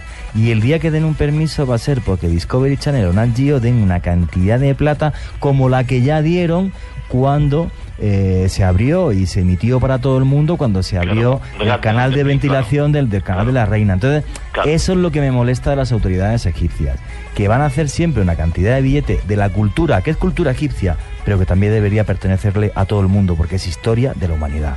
Sí, en mi opinión, ¿sabes? Es que de todo esto que hemos estado hablando esta noche, que nos tiene con la boca abierta literalmente, es que tratar de comprender tantos miles y miles de años de historia, de análisis antropológico, de tratar de ir más allá del misterio dentro de la pirámide, lo que lo pone a uno con los pelos de punta es no saber todavía qué es lo que hay dentro. Vamos a ver, es que hay una parte que, claro, cuando tú dices dentro de la Gran Pirámide quedan cámaras por descubrir, está claro, y además ya incluso la localización, ¿no? En la parte de arriba. A mí me da una gana de agarrar un martillo y ponerme a darle martillazos y encontrar ese gran tesoro o la cámara del faraón Keops o lo que sea. Pero luego hay una parte también de sensatez que dices, oye, es que no se puede deteriorar el mayor monumento que jamás ha hecho el hombre. Sí, y esa es la parte de sensatez que tenemos que tener todos. Ha durado miles y miles de años y no podemos venir a tirárnoslo. Efectivamente. Entonces, si se llega a poder ver alguna de estas cámaras y tal, pues bueno, pues tendrá que ser haciendo un pequeño agujero y metiendo bueno, pues una microcámara o lo que sea para intentar verlo. Y bueno, me imagino que quizás algún día lo harán. El problema es lo que estábamos hablando antes, y el debate venía por ahí, es eso, ¿no? Cuando ves que hay un gobierno egipcio tremendamente corrupto, que una cosa que lo he dicho de corazón y lo vuelvo a repetir, o sea, que para mí es historia de la humanidad. Entonces, pues debería pertenecer en cierta medida, sí, le pertenece a Egipto y a todos los seres humanos. Es como aquí en América Latina se abrió un debate hace años, porque de repente en Perú, ¿no? Decían, no, pues a partir de ahora cualquier equipo de filmación, además, que vaya a Machu Picchu, pues aparte del permiso, pues igual que se pagan derechos de autor por una película, pues le tiene que pagar al pueblo quechua no sé cuánto. Carajo. Y te quedas como de... Se sube la facturita. Y te quedas como de... Vamos a ver. Cuando uno filma este tipo de sitios y hace documentales y los emites, como ha sido mi vida durante muchísimos años, obviamente yo voy porque me pagan y la televisión gana dinero, pero el país gana en repercusión mediática y en crear ganas de que la gente visite eso. Turismo. Claro, es que luego llega a Perú y si quiere hacer una campaña publicitaria de Machu Picchu, ¿le cuesta el dinero? No, pues claro, como si quiere que el gobierno de Colombia hacerlo de San Agustín o el gobierno de España de la Alhambra. Entonces, claro, ese tipo de sitios tenían que tener cierta regulación para que, si eres un medio de comunicación que va a hablar de ese sitio en otros lugares del mundo, oye, pues que tengan ciertas facilidades, ¿no? El problema es cuando ves esa corrupción, lo que os comentaba antes, algo que no os he comentado, es que a mí en Egipto me detuvieron, no sé si os he dicho esto. Pero esa parte nos hemos perdido esa historia. Sí, me detuvieron en Naga Hammadi. Sí. Un momento, hay que detener todo esto. David, por favor, espérenos un momentico. Ya viene la pausa también para conocer las noticias, pero esto requiere que con lujo de detalles nos cuente cómo así que lo detuvieron. Sí, vamos a ver. Egipto tiene una zona que se conoce como la zona restringida al turismo, ¿vale? Que es varias provincias donde hay una gran cantidad de integrismo islámico y entonces pues no se permite que vayan turistas. Por eso cuando vas a Egipto el crucero va de Asuán hasta Luxor, pero no sigue bajando de Luxor porque tienen miedo de que como son provincias muy integristas, pues haya gente que dispare a los barcos desde las orillas, ¿no? Bueno, pues yo entré en una de esas provincias para hacer unos planos de un sitio que se llama Naga Hammadi. Naga Hammadi es muy importante dentro de la historia copta de los cristianos egipcios porque allí aparecieron los manuscritos de Naga Hammadi, que es, digamos, pues unos evangelios gnósticos que hablan del cristianismo en sus comienzos. Entonces yo pues entré, pues nada, pues yo me bajo del carro, llevaba una furgoneta, me bajo del carro, una van, nos ponemos allí todo el equipo de rodaje a hacer unos planos de la ciudad. Entonces de repente pues llega la policía y que no puedo grabar. yo saqué los permisos de rodaje. No pudo usted grabar, tal. Digo, bueno, pues ya está, pues... ¿Me puedo ir? No. Tampoco. Y tampoco, que por favor, que espere usted y que van a hablar con usted y tal. Y yo, bueno, pues aquí, nada, total, que de un momento ya me senté en la acera. Entonces, de repente, pues... llegó alguien que debía de ser de inteligencia, pero que era poco inteligente, porque obviamente, pues como soy español, pues llegó el tipo allí a preguntarme en inglés, que yo hablo inglés, bueno, una cosa que es una maravilla además. Y entonces el ayudante de cámara vivió en Inglaterra, hablaba inglés perfectamente, en Dublín, perdón, no en Inglaterra, en Irlanda. Bueno, Raúl, si me oye, pues, un abrazo, Raulete. Bueno, pues, entonces estaba allí y tal, y entonces, bueno, pues de repente, pues el ayudante de cámara, oye, pues mire usted que tenemos el permiso, que estamos grabando esto para tal. Entonces el tipo, el de inteligencia, ¿no? Es que me hace gracia. Bueno, ¿y usted qué? ¿Del Madrid o del Barça? Para hacerse como amiguete mío, a ver si así le daba información. Digo, ¿sabe usted que venía a grabar esto? Bueno, así, pues una hora larga. Llegaron ya como 4 coches de policía, todo rodeado. Entonces pero ya usted se preocupó ahí, usted ya no, yo decía, digo, o sea, aquí lo más que puede pasar es que me cojan, me detengan, me metan en un calabozo, yo llame por teléfono a la embajada y para mañana estoy libre. O sea, es que no pasa nada, es la zona restringida al turismo, los permisos son nulos, o sea, no se puede entrar ahí a filmar, pero yo no vengo a hacer un reportaje interno islámico, aunque fuera a hacerlo. O sea, ¿qué van a hacer? Me detienen un día, me echan, es que no mataba a nadie, ¿no? Entonces, estaba muy tranquilo. Entonces ya me hizo gracia porque después de hora y media, pues entonces llegó un coche como bastante más grandote y se bajó un tipo y yo digo, Tate, este es el jefe porque tiene el traje planchado. Este tiene el traje planchado, este viene muy arreglado y tal, este tiene el traje planchado, lleva muchas estrellas, este es el que manda, que ese no me habló. Entonces, este habló con el que me preguntaba si era del Madrid o del Barça. Y entonces, con el de inteligencia. Y ya, pues después de un rato, yo llamé a una persona del Ministerio de la Comunicación, le pasé al de inteligencia y tal, estuve hablando con él y ya, pues... Cuando me dijeron, me hicieron revisar toda la cinta, tuve que ponerles toda la cinta en el visor de la cámara. De la cámara, sí. Vieron toda la cinta, y comenté que era para la historia esta y tal, y luego no me dejaron grabar más y me escoltaron hasta que salí de la provincia. O sea, vino un coche militar detrás mío hasta que salí de la provincia. Yo me lo tomé a risa y ya está, tampoco le doy más. Me imagino que por supuesto en medio de la situación tampoco quedó registro fílmico o de fotografías. No pude, ni sacar una cámara ni nada, porque ya, o sea, no tientes la suerte porque un par de bofetas te las llevas, ¿sabes? Entonces, claro, un par de bofetas te las puedes llevar, entonces pues ya está. Bueno, como periodista han pasado cosas así, es normal. En Líbano, por ejemplo, sí dan miedo, macho. En Líbano otra vez que me pararon, pues ahí sí dan un miedo que ni te cuento. Ella metralleta en mano y foto a foto revisando. Me acuerdo cuando estuve haciendo fotos cerca de la tumba de Hariri. Sí. Bueno, de la tumba no, de donde pusieron la bomba Hariri. Entonces, bueno, pues ya está. Son historias que te pasan como reportero y es que, claro, se nos olvida que ser reportero es una profesión muchas veces de alto riesgo. Claro, te lo tomas a risa. Afortunadamente lo soltaron, ¿no? Y está aquí, ¿no? Sobrevivió. Sí. A eso, una bomba en Beirut, a una caída la caída, ¿no? Esa hay que repetirla. Sí. No la caída, la historia. No, que casi me mato. No, la historia un día, ¿no? Sí. Vamos a hacer una pausa. David, por favor, espéranos un momento. Vamos a hacer una pausa. Hablamos esta noche con David Zurdo, reconocido investigador y periodista de misterio, experto en temas de la física, porque para el tema de esta noche sí era apenas necesario que David nos ilustre y nos ayude a entender todo este misterio detrás de la Gran Pirámide, que es noticia de nuevo, y por supuesto lo analizamos aquí en Luna BLU. Vamos a conocer la información de Colombia y del mundo en voces y sonidos, y en un momento continuamos con esta conversación con David desde España, con trinos de nuestros amigos blunáticos a través de el numeral Luna BLU y el desenlace, a ver cómo termina esta investigación. Esto es Luna BLU.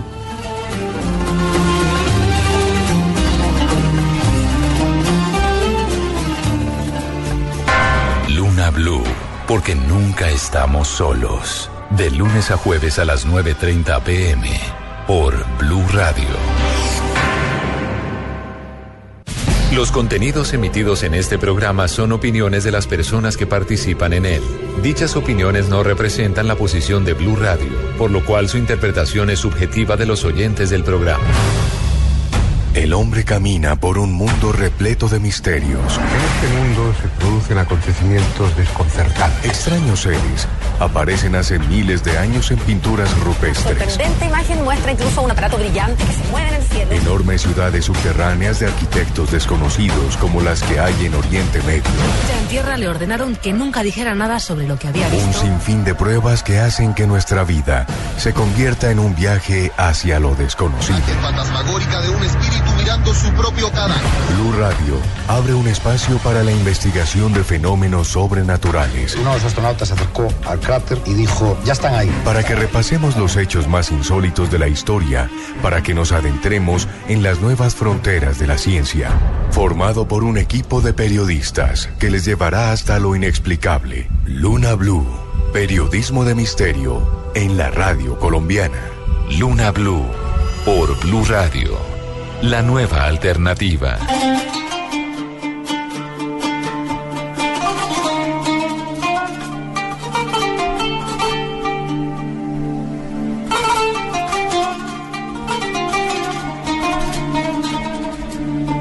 Continuamos en Luna BLU, periodismo de misterio en la radio colombiana.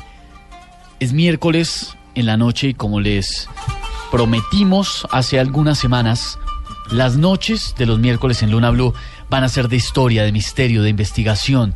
Vamos a viajar por esos episodios impresionantes de nuestra historia que merecen una mirada diferente, una mirada de mente abierta y un análisis que va más allá. Y esta noche, hablando de uno de los monumentos más grandes, importantes, imponentes, perfectos, que están sobre la faz de la Tierra, la Gran Pirámide de Egipto. Tan impresionante que parece hecha por seres de otros mundos.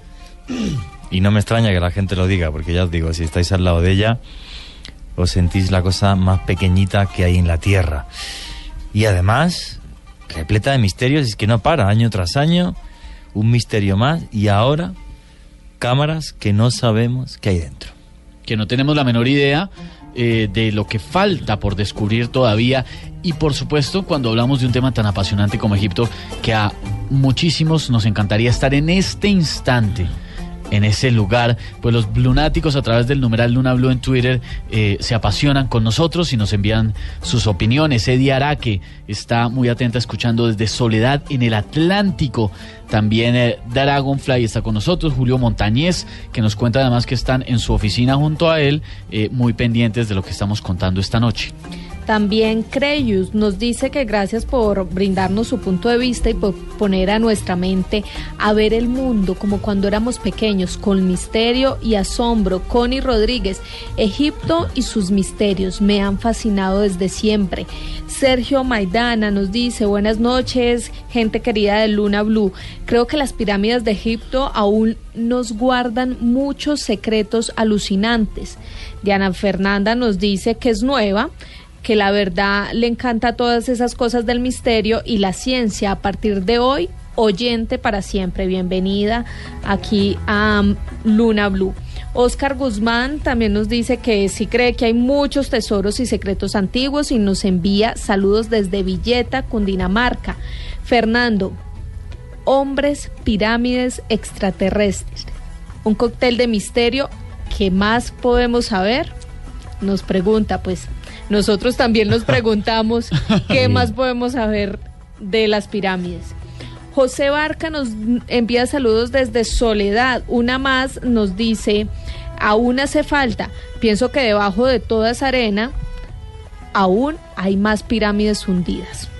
Pirámides, misterio, y no es para menos, es la única maravilla del mundo antiguo que queda en pie y que encierra tantos y tantos secretos. Sí, bueno, y queda muchísimo de Egipto por descubrir, no me cabe ninguna duda.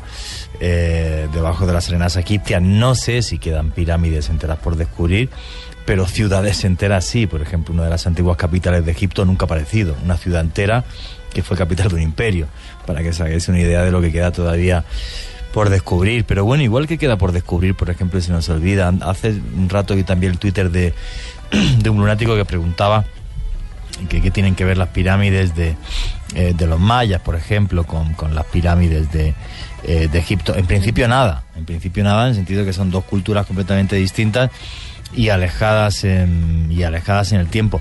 Las pirámides mayas, digamos que son mucho más fáciles de construir que las pirámides egipcias. O sea, el misterio de la construcción de las pirámides mayas no lo es tanto, porque lo que se hacían eran grandes cajones de madera que se iban rellenando de tierra y luego se forraba la pirámide con piedra, con estuco, con cal, y se pintaban, que tendrían que ser muy impresionantes. Lo que sí es cierto es que las pirámides mayas están alineadas con los astros, con el sol y con la luna de una forma tan tremendamente perfecta que algunas, como por ejemplo la pirámide de Kukulcán en Chichén Itzá, es todo un reloj cósmico. O sea, es una cosa increíble. Te marca exactamente el equinoccio de la primavera, el equinoccio de otoño. Te dicen los escalones de la pirámide cuántos días faltan para que se repita el efecto. 181 escalones son 181 días y se repite el equinoccio, donde aparece una serpiente hecha de luz que parece como que toca la tierra. Y luego, por ejemplo, pues igual en el solsticio de verano, pues se iluminan perfectamente 2 caras de la pirámide en luz y 2 en sombra, que salía el sumo sacerdote y decía Kuunku, que significa el dios sol está aquí. Entonces, bueno, pues también llenas de misterio, y pues algunos piensan que el hecho de que haya pirámides en continentes tan tremendamente alejados, pues significa que hubo una cultura madre común que muchos piensan que fue la Atlántida, y de ahí pues surgió esa forma de construir. David Zurdo nos acompaña esta noche en Luna Blue desde España para entender este tema de este anuncio que realizó el gobierno egipcio sobre los neutrinos y los cambios de temperatura y las energías en la Gran Pirámide. Pero ¿hasta dónde puede llegar una investigación como la de Gran Pirámide, la de este proyecto que tienen? ¿Le pueden sacar el jugo a esto, pues, secula seculorum, por siempre? Sí, no, pueden llegar bastante lejos, pero no a determinar qué hay en esos supuestos espacios huecos. Pero le pueden sacar el jugo al tema, me refiero es que todos los años pueden hacer un anuncio que siguen investigando. Ya se lo han sacado, y todos los años hacen igual. Siempre de repente va a aparecer la tumba ahora de Nefertiti. Siempre están con anuncios, siempre están con esto. Oye, pero hay una cosa, David, que no me resisto a preguntarte. Tú que de ciencia sabes un montón. Hablando de los neutrinos, que es lo que comentábamos al principio del programa, ¿sería factible, como aparece en esta película que habla del apocalipsis del mundo, que empiece de repente a haber como más neutrinos, eso caliente el núcleo de la Tierra y nos vayamos todos al carajo? Es que no, esas cosas no tienen ningún sentido. O sea, son totalmente absurdas, directamente. O sea, ¿los neutrinos no tienen energía o no dan energía? No, sí, hombre, claro que tienen energía. Toda partícula la tiene. Tiene energía, unas tienen masa y otras no. Por eso hay fermiones y bosones, son esos dos tipos, ¿sabéis? Pues el bosón de Higgs, por ejemplo, famoso, uno de los bosones famosos, sí. Y los que tienen masa, que son, como por ejemplo, los neutrinos o los protones, ¿no? Pero estos escenarios hipotéticos, ¿no?, que salen en las películas, como si decimos ahora, por decir una cosa más común, sí, que de pronto se generan más fotones y nos freímos, ¿no? Pues claro, puede ocurrir, nos podemos freír si el Sol emite más fotones, pero es que el Sol no puede emitir más fotones de repente y por las buenas, ¿no? Entonces, esta es la cuestión, ¿no? Que no, esto son teorías, vamos a decir, de ciencia ficción, pero vamos. Y la última de ciencia ficción, antes de volver a la pirámide y cerrar el tema, que no me resisto a preguntarte. ¿Y podría haber una explosión solar tan importante que provocase un pulso electromagnético que fastidiase todos los sistemas eléctricos de la Tierra? Sin ninguna duda, sí, eso sí. ¿Es así? Eso puede ocurrir, de hecho, no solamente es que puede ocurrir, sino que ya ha ocurrido, no tan fuerte como para destruirlo todo, pero en el siglo XIX hubo una tormenta solar, vamos a decir, una explosión solar tan enorme que los cables del telégrafo en aquel momento de toda la zona norte de América se pusieron a lucir. O sea, es que fue tremendo. Hoy en día ese tipo de amenazas sí podría existir, es muy complicado que pase, pero puede pasar, y destruiría por completo nuestros sistemas electrónicos. O sea, los computadores iría todo al garete. No sé si nos escucharían los lunáticos entonces esta noche. No escucharían, pero es que además no encenderían sus ordenadores, no funcionarían sus teléfonos, ni las máquinas que hacen nuevos procesadores. Oye, pues, con lo cual, ojo, que hasta la máquina que echa la gasolina utiliza un procesador. Vale. O sea que, bueno, y la que nos suministra el agua a las ciudades, utilizan ordenadores. De esos posibles apocalipsis, que además tú y yo una vez hasta desarrollamos un formato de televisión, haremos otro día un programa. Pero para ir cerrando ya el tema de la Gran Pirámide, David, ¿qué es lo que piensas que va a pasar los próximos años en torno a la Gran Pirámide? ¿Va a quedar toda una gran cortina de humo o realmente pues habrá algún descubrimiento que digamos, wow, lo que nos hayamos perdido? Pues yo creo que, teniendo en cuenta el costo tan enorme que tienen los detectores de neutrinos, yo sospecho que el gobierno egipcio sí que tiene ya preparado algún tipo de contrato con alguna gran empresa, como decíamos, ¿no? Pues National Geographic o la que sea, para hacer algún tipo de investigación. Y creo que eso, dentro de lo negativo de cómo se comportan estas autoridades, ¿no?, al respecto de lo que es patrimonio de la humanidad, sin ninguna duda, al menos creo que sí que nos va a poder aportar algo. ¿Qué se va a encontrar ahí? Pues quién sabe, porque a veces para los egipcios una habitación vacía podía tener un gran simbolismo. No tiene por qué haber un tesoro, no tiene por qué haber un faraón, no tiene por qué haber nada, ¿eh? Sin embargo, que encontraremos y que conoceremos novedades de la Gran Pirámide, estoy seguro de que sí en los próximos años, pero no muchos, ¿eh?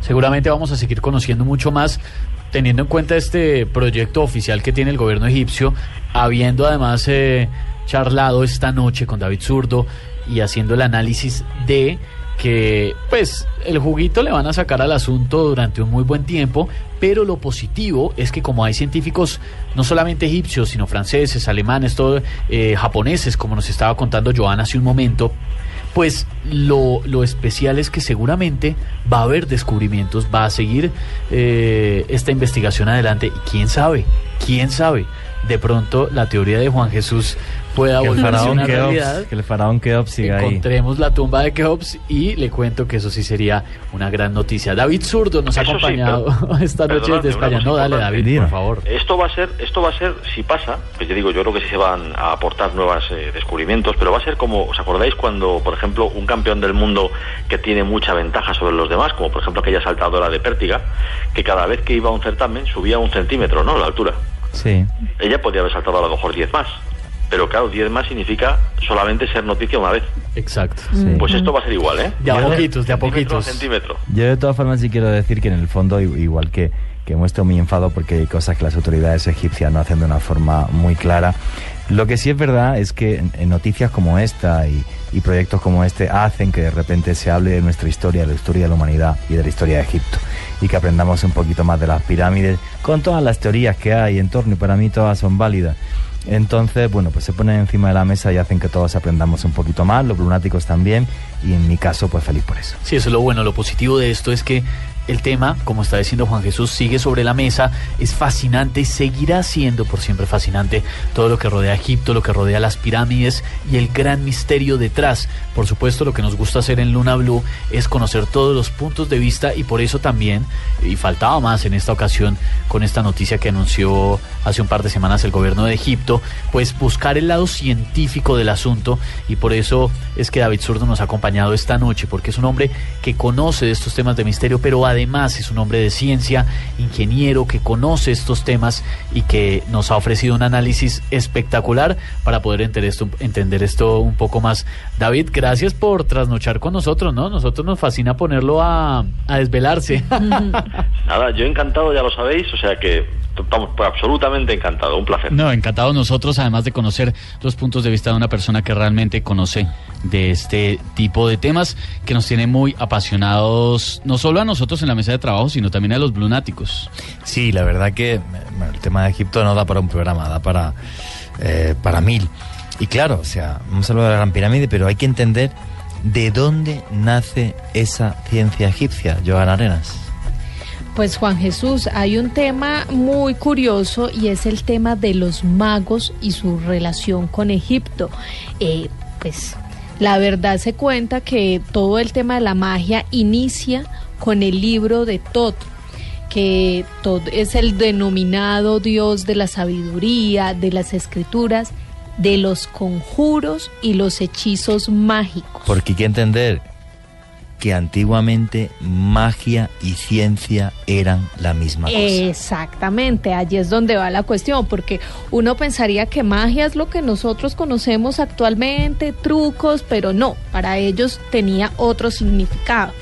En este libro, el libro de Thoth, están condensados todos los conocimientos perdidos de la antigüedad, donde se mezcla precisamente la magia, la ciencia y la religión. Se dice que quien tuviera ese libro podría ser uno de los hombres más poderosos del mundo.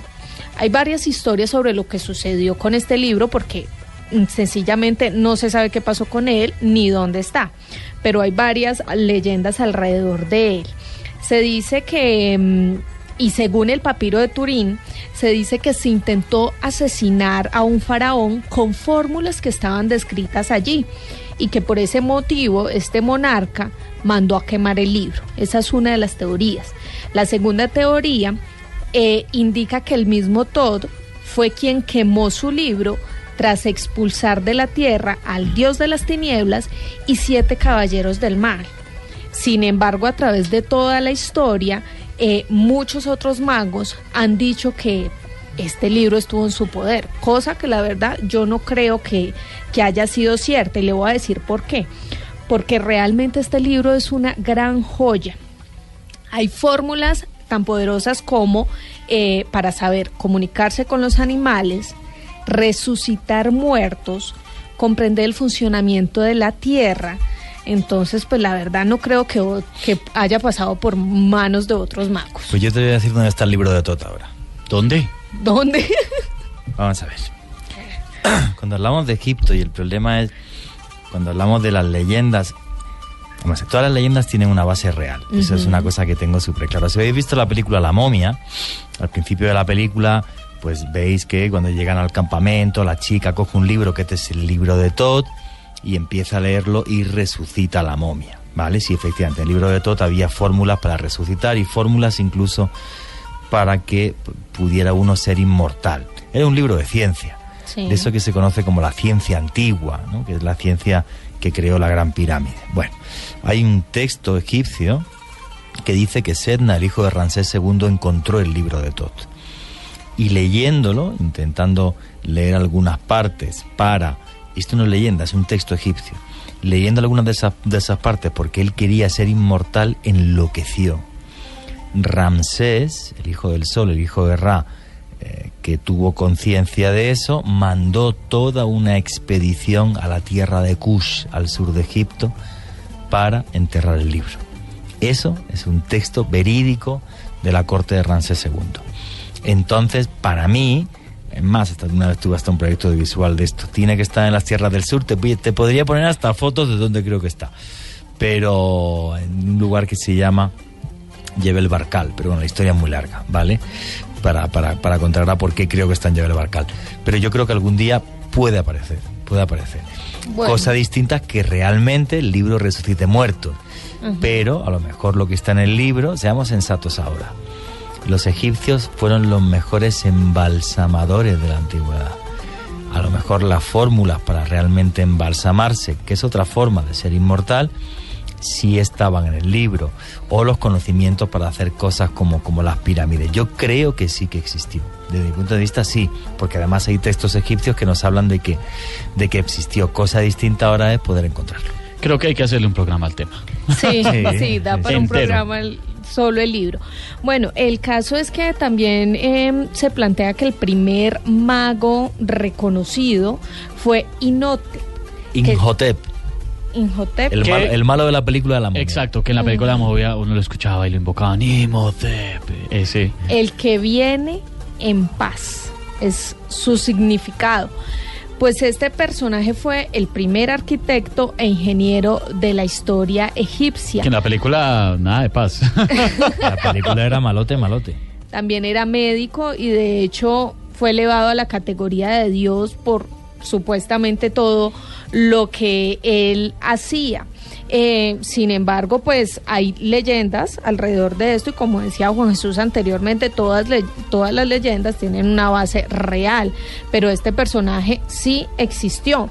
Son varias las cosas que se le atribuyen. Por ejemplo, la mejora de la escritura gracias a una tinta mucho más eficaz que se realizó a base de ahumar el agua. También fue considerado como el fundador de la medicina egipcia, y creo que esto es como lo más destacable de este personaje. De hecho, se construyó un edificio mitad sanatorio y mitad templo, un edificio que fue bautizado con su nombre. Allí mezclaban la ciencia, la magia y la religión para salvar vidas. En este lugar se dice que se crearon alrededor de 700 fórmulas para curar diferentes males. Supuestamente de la tumba de este personaje no se sabe nada, tampoco se llegaron a hallar sus restos. Pero les cuento que los magos debían tener ciertas características, y la principal era la espiritualidad. Por tal motivo, quienes quisieran ser magos debían prepararse con pruebas que no dependían del conocimiento, sino de las aptitudes. Por ejemplo, los aspirantes a ser magos siempre debían percibir las energías que habían a su alrededor. ¿Y esto por qué? Porque supuestamente para ellos poder curar a las personas debían tener un contacto directo con el más allá, porque se suponía que de allá era donde llegaban todo tipo de enfermedades, y para poderlas curar o detectar, digamos, la receta para curarlos, pues tenían que tener un contacto directo con los dioses, con el más allá. Pues curioso, pero pues esta era una de las reglas.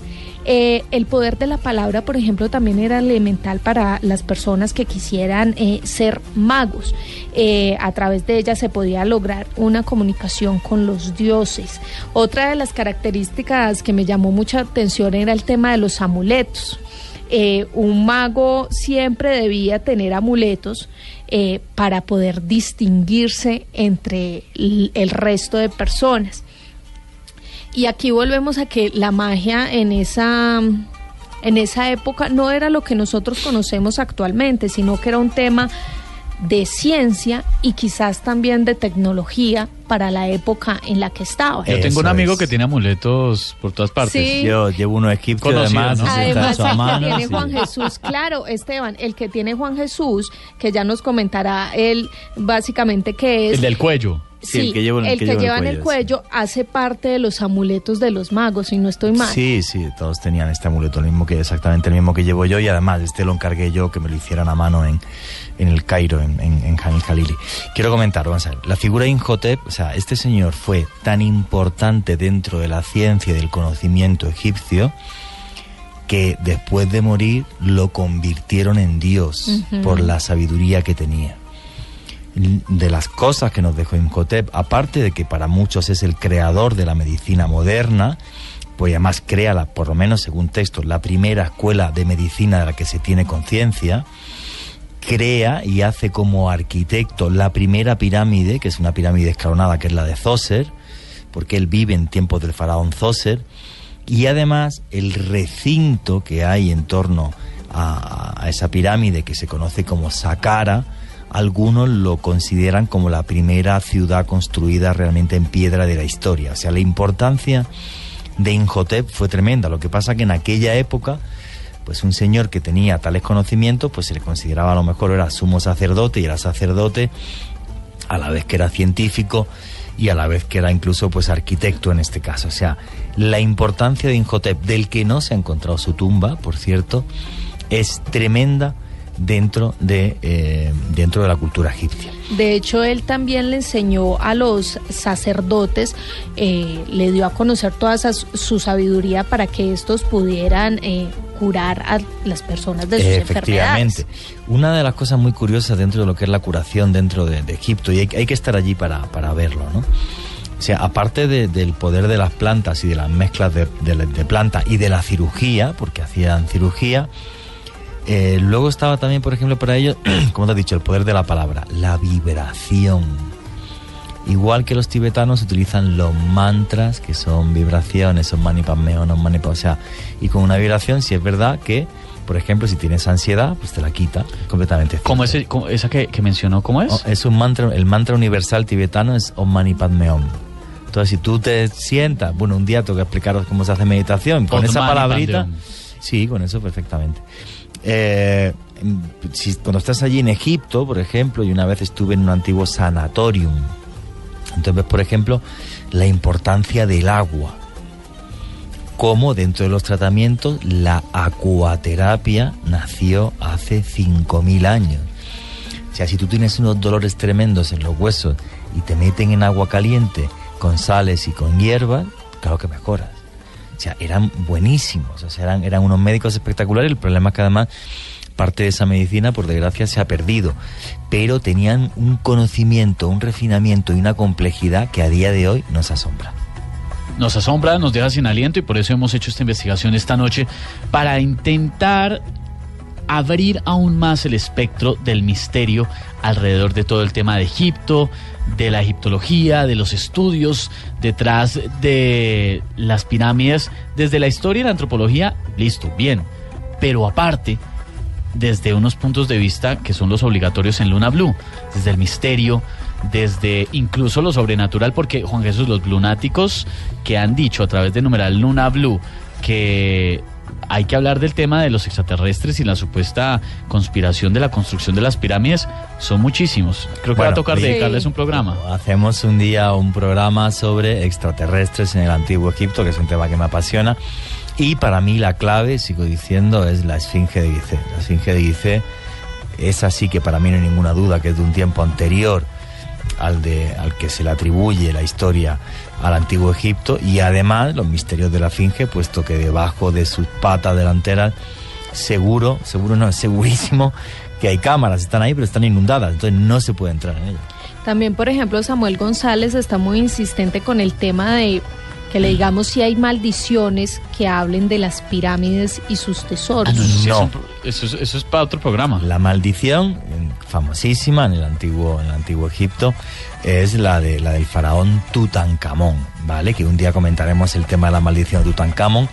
A mí es un tema que me fascina, pues claro, supuestamente cuando tú abres la tumba de una persona que lleva miles de años ahí, se puede crear una bacteria que es el Aspergillus niger, que sí podría estar detrás de la muerte de muchas de las personas que estuvieron allí, porque es una bacteria tremendamente agresiva. Pero claro, lo que no es explicable es, por ejemplo, que el príncipe egipcio que estuvo allí es que le apuñaló a su mujer porque le puso los cachos. Bueno, es que todas las personas que entraron ahí, como el 80% murieron, pero además de forma trágica, súper extraña. Incluso cuando se llegó a hacer luego una obra de teatro de la maldición de Tutankamón, pues uno de los actores se suicidó, se tiró por la ventana del hotel. O sea, es una cosa increíble. Entonces, un día comentaremos en detalle la maldición de Tutankamón, pero la tumba de Tutankamón no era una pirámide, y no hay, por lo menos que yo sepa, o sea, la maldición de alguien que abrió la pirámide documentada y escrita como es la de Tutankamón, no lo hay. Le preguntamos a los blunáticos esta noche si creen que hay grandes tesoros aún por descubrir en la Gran Pirámide de Egipto. ¿Qué respondieron en nuestra encuesta? Contundente también la encuesta de hoy. El 81% de los blunáticos dicen que sí consideran que hay muchos tesoros por descubrir. El 19% dice que no. Yo sí creo que hay cositas. Sí, yo también. Cositas y bastantes. Vamos a abrir el mundo de los sueños a partir de este momento con Candy Delgado para conocer la interpretación, los secretos que hay en ellos. Las líneas están abiertas en Bogotá 652-8510 y en todo el país 018-012-4070 y por supuesto también a través del numeral Luna BLU.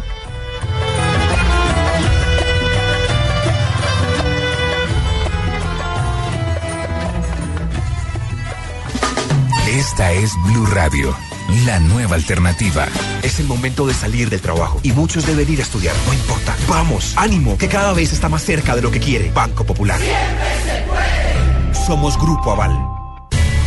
Siempre se puede contagiar de buena energía. Eso es pensar positivo, pensar popular. Siempre se puede con Banco Popular.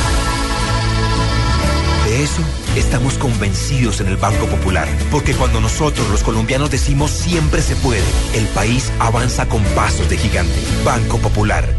Somos Grupo Aval. Vigilado Superintendencia Financiera de Colombia. Los sueños revelan secretos y a partir de este momento en Luna BLU se abre un espacio para conocer ese mensaje.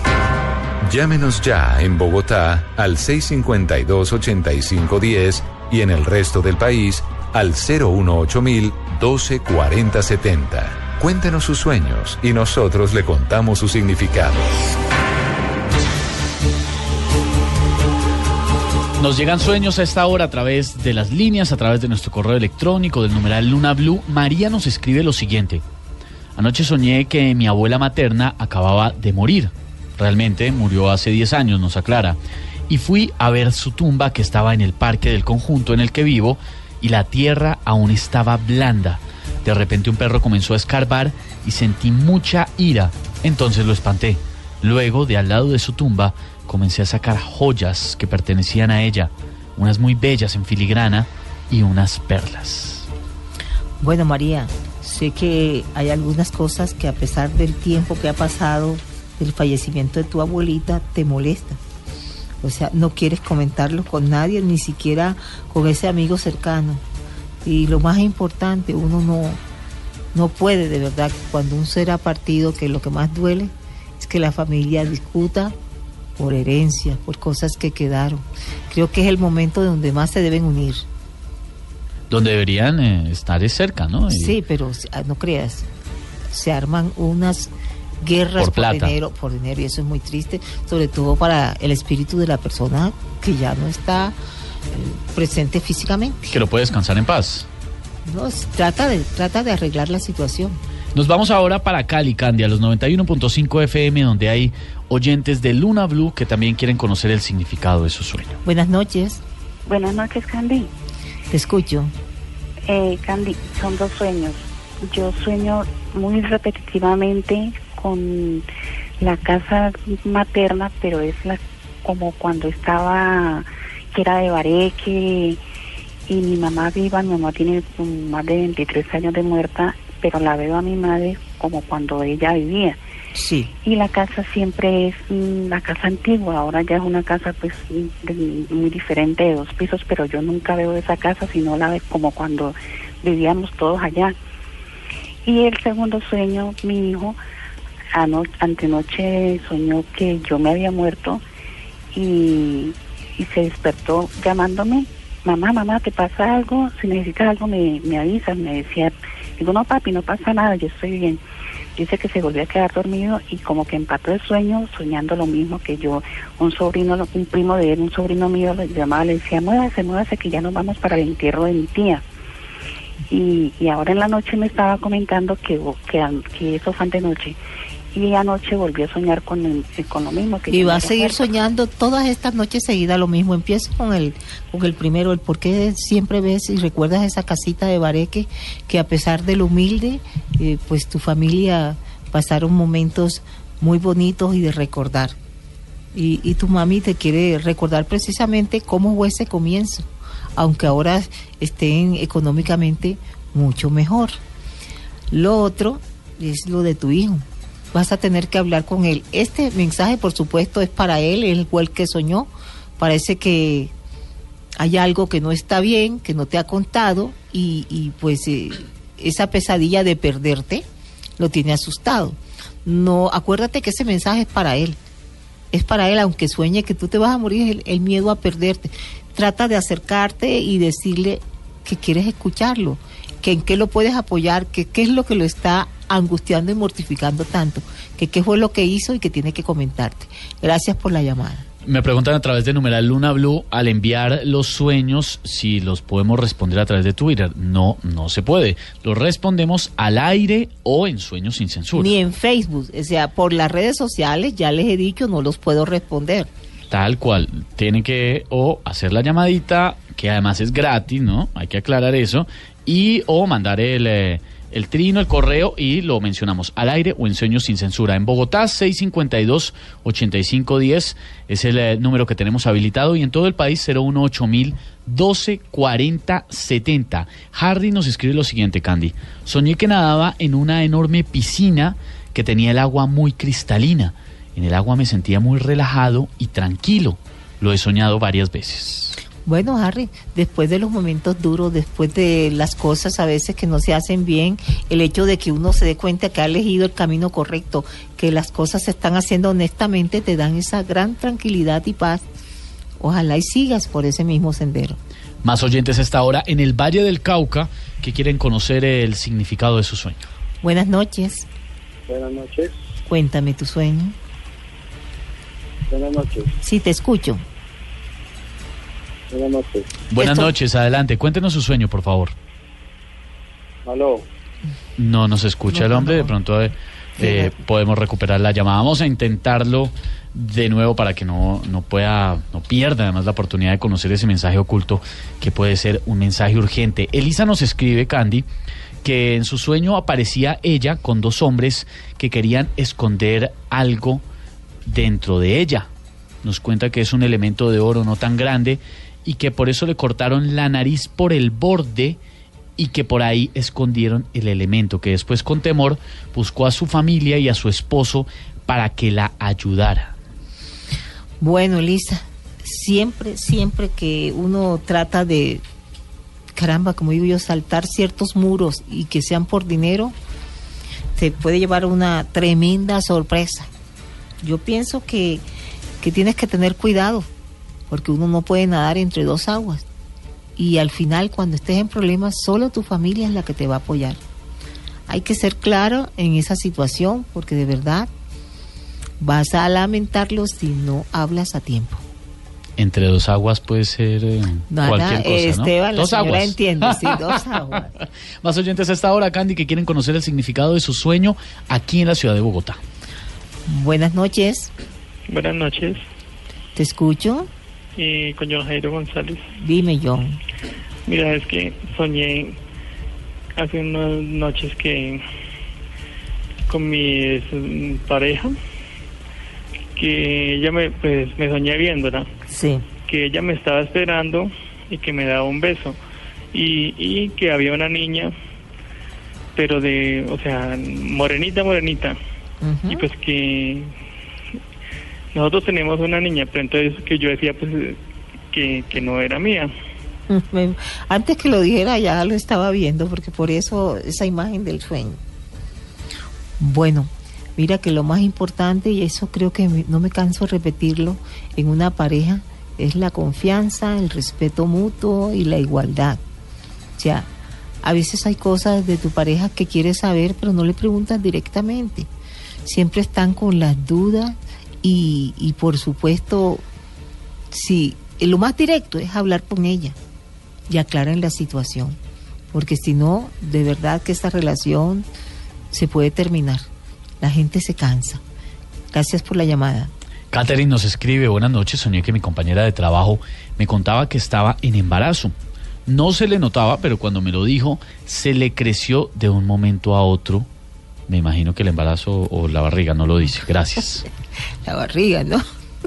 No escribió, bueno, pero uno asume. Sí, hay cosas que uno trata de ocultar y que cuando alguien sabe ese secreto, pues por supuesto que es que el secreto entre dos no es secreto. Y se va a saber, porque va a salir a flote en cualquier momento. Yo siempre digo, hay que hablar primero, así se quita uno de encima la presión o la extorsión, porque piensa, ¿lo van a decir o no lo van a decir? Pues lo digo yo primero y lo comento con la persona indicada. ¿Un secreto embarazoso? No tiene que ver con embarazo. No, digo embarazoso la situación. Diríamos así como complicado. Complicado, denso, ¿no? Sí. En Bogotá las líneas 652-8510 y en todo el país 018-1240-70. Katy nos dice: hola amigos de Luna BLU, les quiero pedir si me pueden ayudar interpretando mi sueño. Soñé que estaba caminando y me encontraba con una iglesia, me decido a entrar y se escuchaba gente rezando, pero no los veía. Había santos por todos lados y decidí rezarle a uno de ellos, pero no sabía rezar el denario. Eso me hace sentir mal. De pronto llega una persona y me habla, no recuerdo qué me dice, y la murallita que había enfrente del santo se derrumba. Además, en la iglesia estaba llena de goteras. Eso no me molestaba ni me parecía raro. Gracias. Un saludo desde Chile. Bueno, Katy, lo primero es saber uno que Dios está ahí, que cuando uno le habla y cuando uno tiene fe, para él no hay nada imposible. Sé que a veces tu fe es permeable, tienes una cantidad de dudas. No tienes que ser santa, porque la gente cree que es estar todo el tiempo en la iglesia, es estar todo el tiempo orando, es recitar de memoria ciertas oraciones para que las cosas funcionen y que Dios lo escuche. No necesitas hacer eso. Solo en tus propias palabras, como le hablaríamos a un padre, le mostramos nuestras necesidades y ten la seguridad que las cosas que están sucediendo y que te parecen que son malas en este momento van a cambiar. Más oyentes a esta hora en Bogotá que quieren conocer el significado de su sueño aquí en Luna BLU. Buenas noches. Buenas noches, con Héctor. Héctor, te escucho. Bueno, ojalá que me adivine. Resulta que hace 2 días me soñé como llegando a mi apartamento. Yo vivo en otra parte, como donde mi suegra, y yo llegaba a mi apartamento, pero como y buscando mi apartamento, pero yo como es que salía de mi trabajo y yo llegaba y encontraba pisos, pero como no encontraba exactamente el lugar. Exacto, no encontraba el lugar. Y sí, ya me di cuenta. Sin con escaleras, y yo golpeé una puerta y decía no, era en otra torre, y buscaba, y esa torre estaba mal arreglada, como, y con las paredes caídas, y otra puerta, y yo golpeaba y nada que encontraba en mi apartamento que mi esposa totalmente perdido. Completamente perdido y angustiado. Y angustiado, pero más que todo era como, me extrañara tan acabado, como tumbar las escaleras, destruido, por eso te dije. Sí, bueno, señora. Lo primero que tienes que saber tú, que las imágenes de los sueños no son lo que parecen ser. El mensaje es importante. Tú estás viviendo con tu suegra, hay situaciones que es difícil de manejar. Por mucho que lo quieran a uno, pues hay situaciones difíciles de manejar, y lo importante aquí es que tomes esa decisión de vivir en tu apartamento, que no te llenes más de excusas, de que por esto no voy, que por esto no lo tenemos, que porque falta dinero, porque hay que comprar unos muebles, no, así sea durmiendo en el piso. Pero yo creo que la familia, el esposo y la esposa deben estar en su propio espacio, y pues aunque los suegros lo adoren a uno, es mejor vivir lejos de ellos. Uy, duro, ¿no? No es duro, eso lo tiene que saber. La gente se casa y debe tener su espacio. Bueno, eso sí, el que se casa quiere casa y canasto para la plaza. Por más que quiera uno a su hija y a su yerno, llega un momento que uno interviene, así sea para decir, ese florero no me gusta. Entonces es mejor evitar eso, porque siempre tiene que haber una señora de la casa. Sí, no, eso sí que es artera. Sí. Más oyentes a esta hora que trasnochan con nosotros y que quieren conocer el significado de su sueño en Luna BLU desde Medellín. Buenas noches. Muy buenas noches, habla con Jorge López desde Medellín. Jorge, te escucho. Yo tuve un sueño que encontré como una huaca. Sí. Y en el sueño saqué un botín como de oro, pero eso alumbraba, no sé qué significa. Bueno, Jorge, a veces Dios es tan claro en algunas imágenes. Sé que tienes una gran necesidad de una suma de dinero, pero no sabes o tienes idea qué es lo que quieres hacer, pero no lo has elegido, por eso ves un botín de oro. Yo creo que la persona que parece es la que te ha estado proponiendo algo, y si tú crees que es de confiar y que de verdad puede ayudarte a salir adelante, pues háblalo con él. Es casi como si se encontrara uno una oportunidad de crecer económicamente. Gracias por la llamada. Vamos cerrando la puerta del misterio por esta noche en Luna BLU. Miércoles, y como lo prometimos hace un buen tiempo, los miércoles están llenos de historia y de misterio en este programa. Obviamente, eso requiere unas cositas importantes. 1, abrir la mente. 2, comprometerse en esta aventura del misterio a través de nuestras redes sociales, numeral Luna BLU, incluso a través de las líneas. Cuando quieran pueden hacer uso de las líneas y llamar a contarnos sus experiencias o sus opiniones. Y lo más importante, siempre al final, cada uno llevarse su propia y subjetiva conclusión. Al final son los blunáticos quienes deciden en qué creen y en qué no. Yo creo que los blunáticos son la gente más curiosa de Colombia, y eso es lo bonito. Esto es un programa para gente curiosa, para gente que nos gusta aprender a la vez que nos divertimos, y que hablamos de lo que sucedió y de lo que sucede sin tapujos, con total y absoluta libertad. Y lo que queda claro es que de este tema y de Egipto tenemos mucha tela para cortar, todas sus historias, todas sus leyendas, y finalmente tendremos que estar atentos a lo que vayan descubriendo en estos estudios que van a realizar, a ver con qué nos salen. Tela para cortar y además recordando lo que les explicábamos al inicio de la emisión. Acá hablamos de muchísimos temas, pero si hay un tema en el que este programa tiene autoridad es Egipto, porque el director de este programa muchas gracias, es el referente del periodismo de misterio en el mundo en todo lo que tiene que ver con egiptología, y nos lo dicen muchísimos colegas de los programas de radio y televisión de habla hispana más importantes de misterio del mundo. Sí, con misterios de Egipto tuve que tener mucho que ver durante mucho tiempo de mi vida. Casi se lo llevan preso. Sí, casi que me lo llevan preso allí. Pero bueno, todo lo que era, no nos engañemos, ¿no? Dentro del misterio, pues mi imagen, no solo en mi país, si fuera de mi país, dentro de lo que eran los enigmas de la antigüedad, pues lo que más hacía. Por eso me recorrí medio mundo. Así que bueno, hay que hacer otro programa más de Egipto, otro no, muchos más. Otros 100. Y seguir disfrutando, que misterios hay. Un día, mira, el próximo programa que vamos a hacer es los misterios de los templos de Egipto. Que eso a la gente yo creo que le va a encantar. Le va, como dice usted, a flipar. Sí, le va a flipar en colores. Vamos cerrando la puerta del misterio por esta noche. Este equipo de investigación y periodismo liderado por Juan Jesús Vallejo, con Joana Arenas, Candy Delgado, Ricardo Acevedo, Leonardo Bautista y quien les habla, Esteban Hernández. Los esperamos de lunes a jueves desde las 9:30 de la noche aquí en Blue Radio, la nueva alternativa.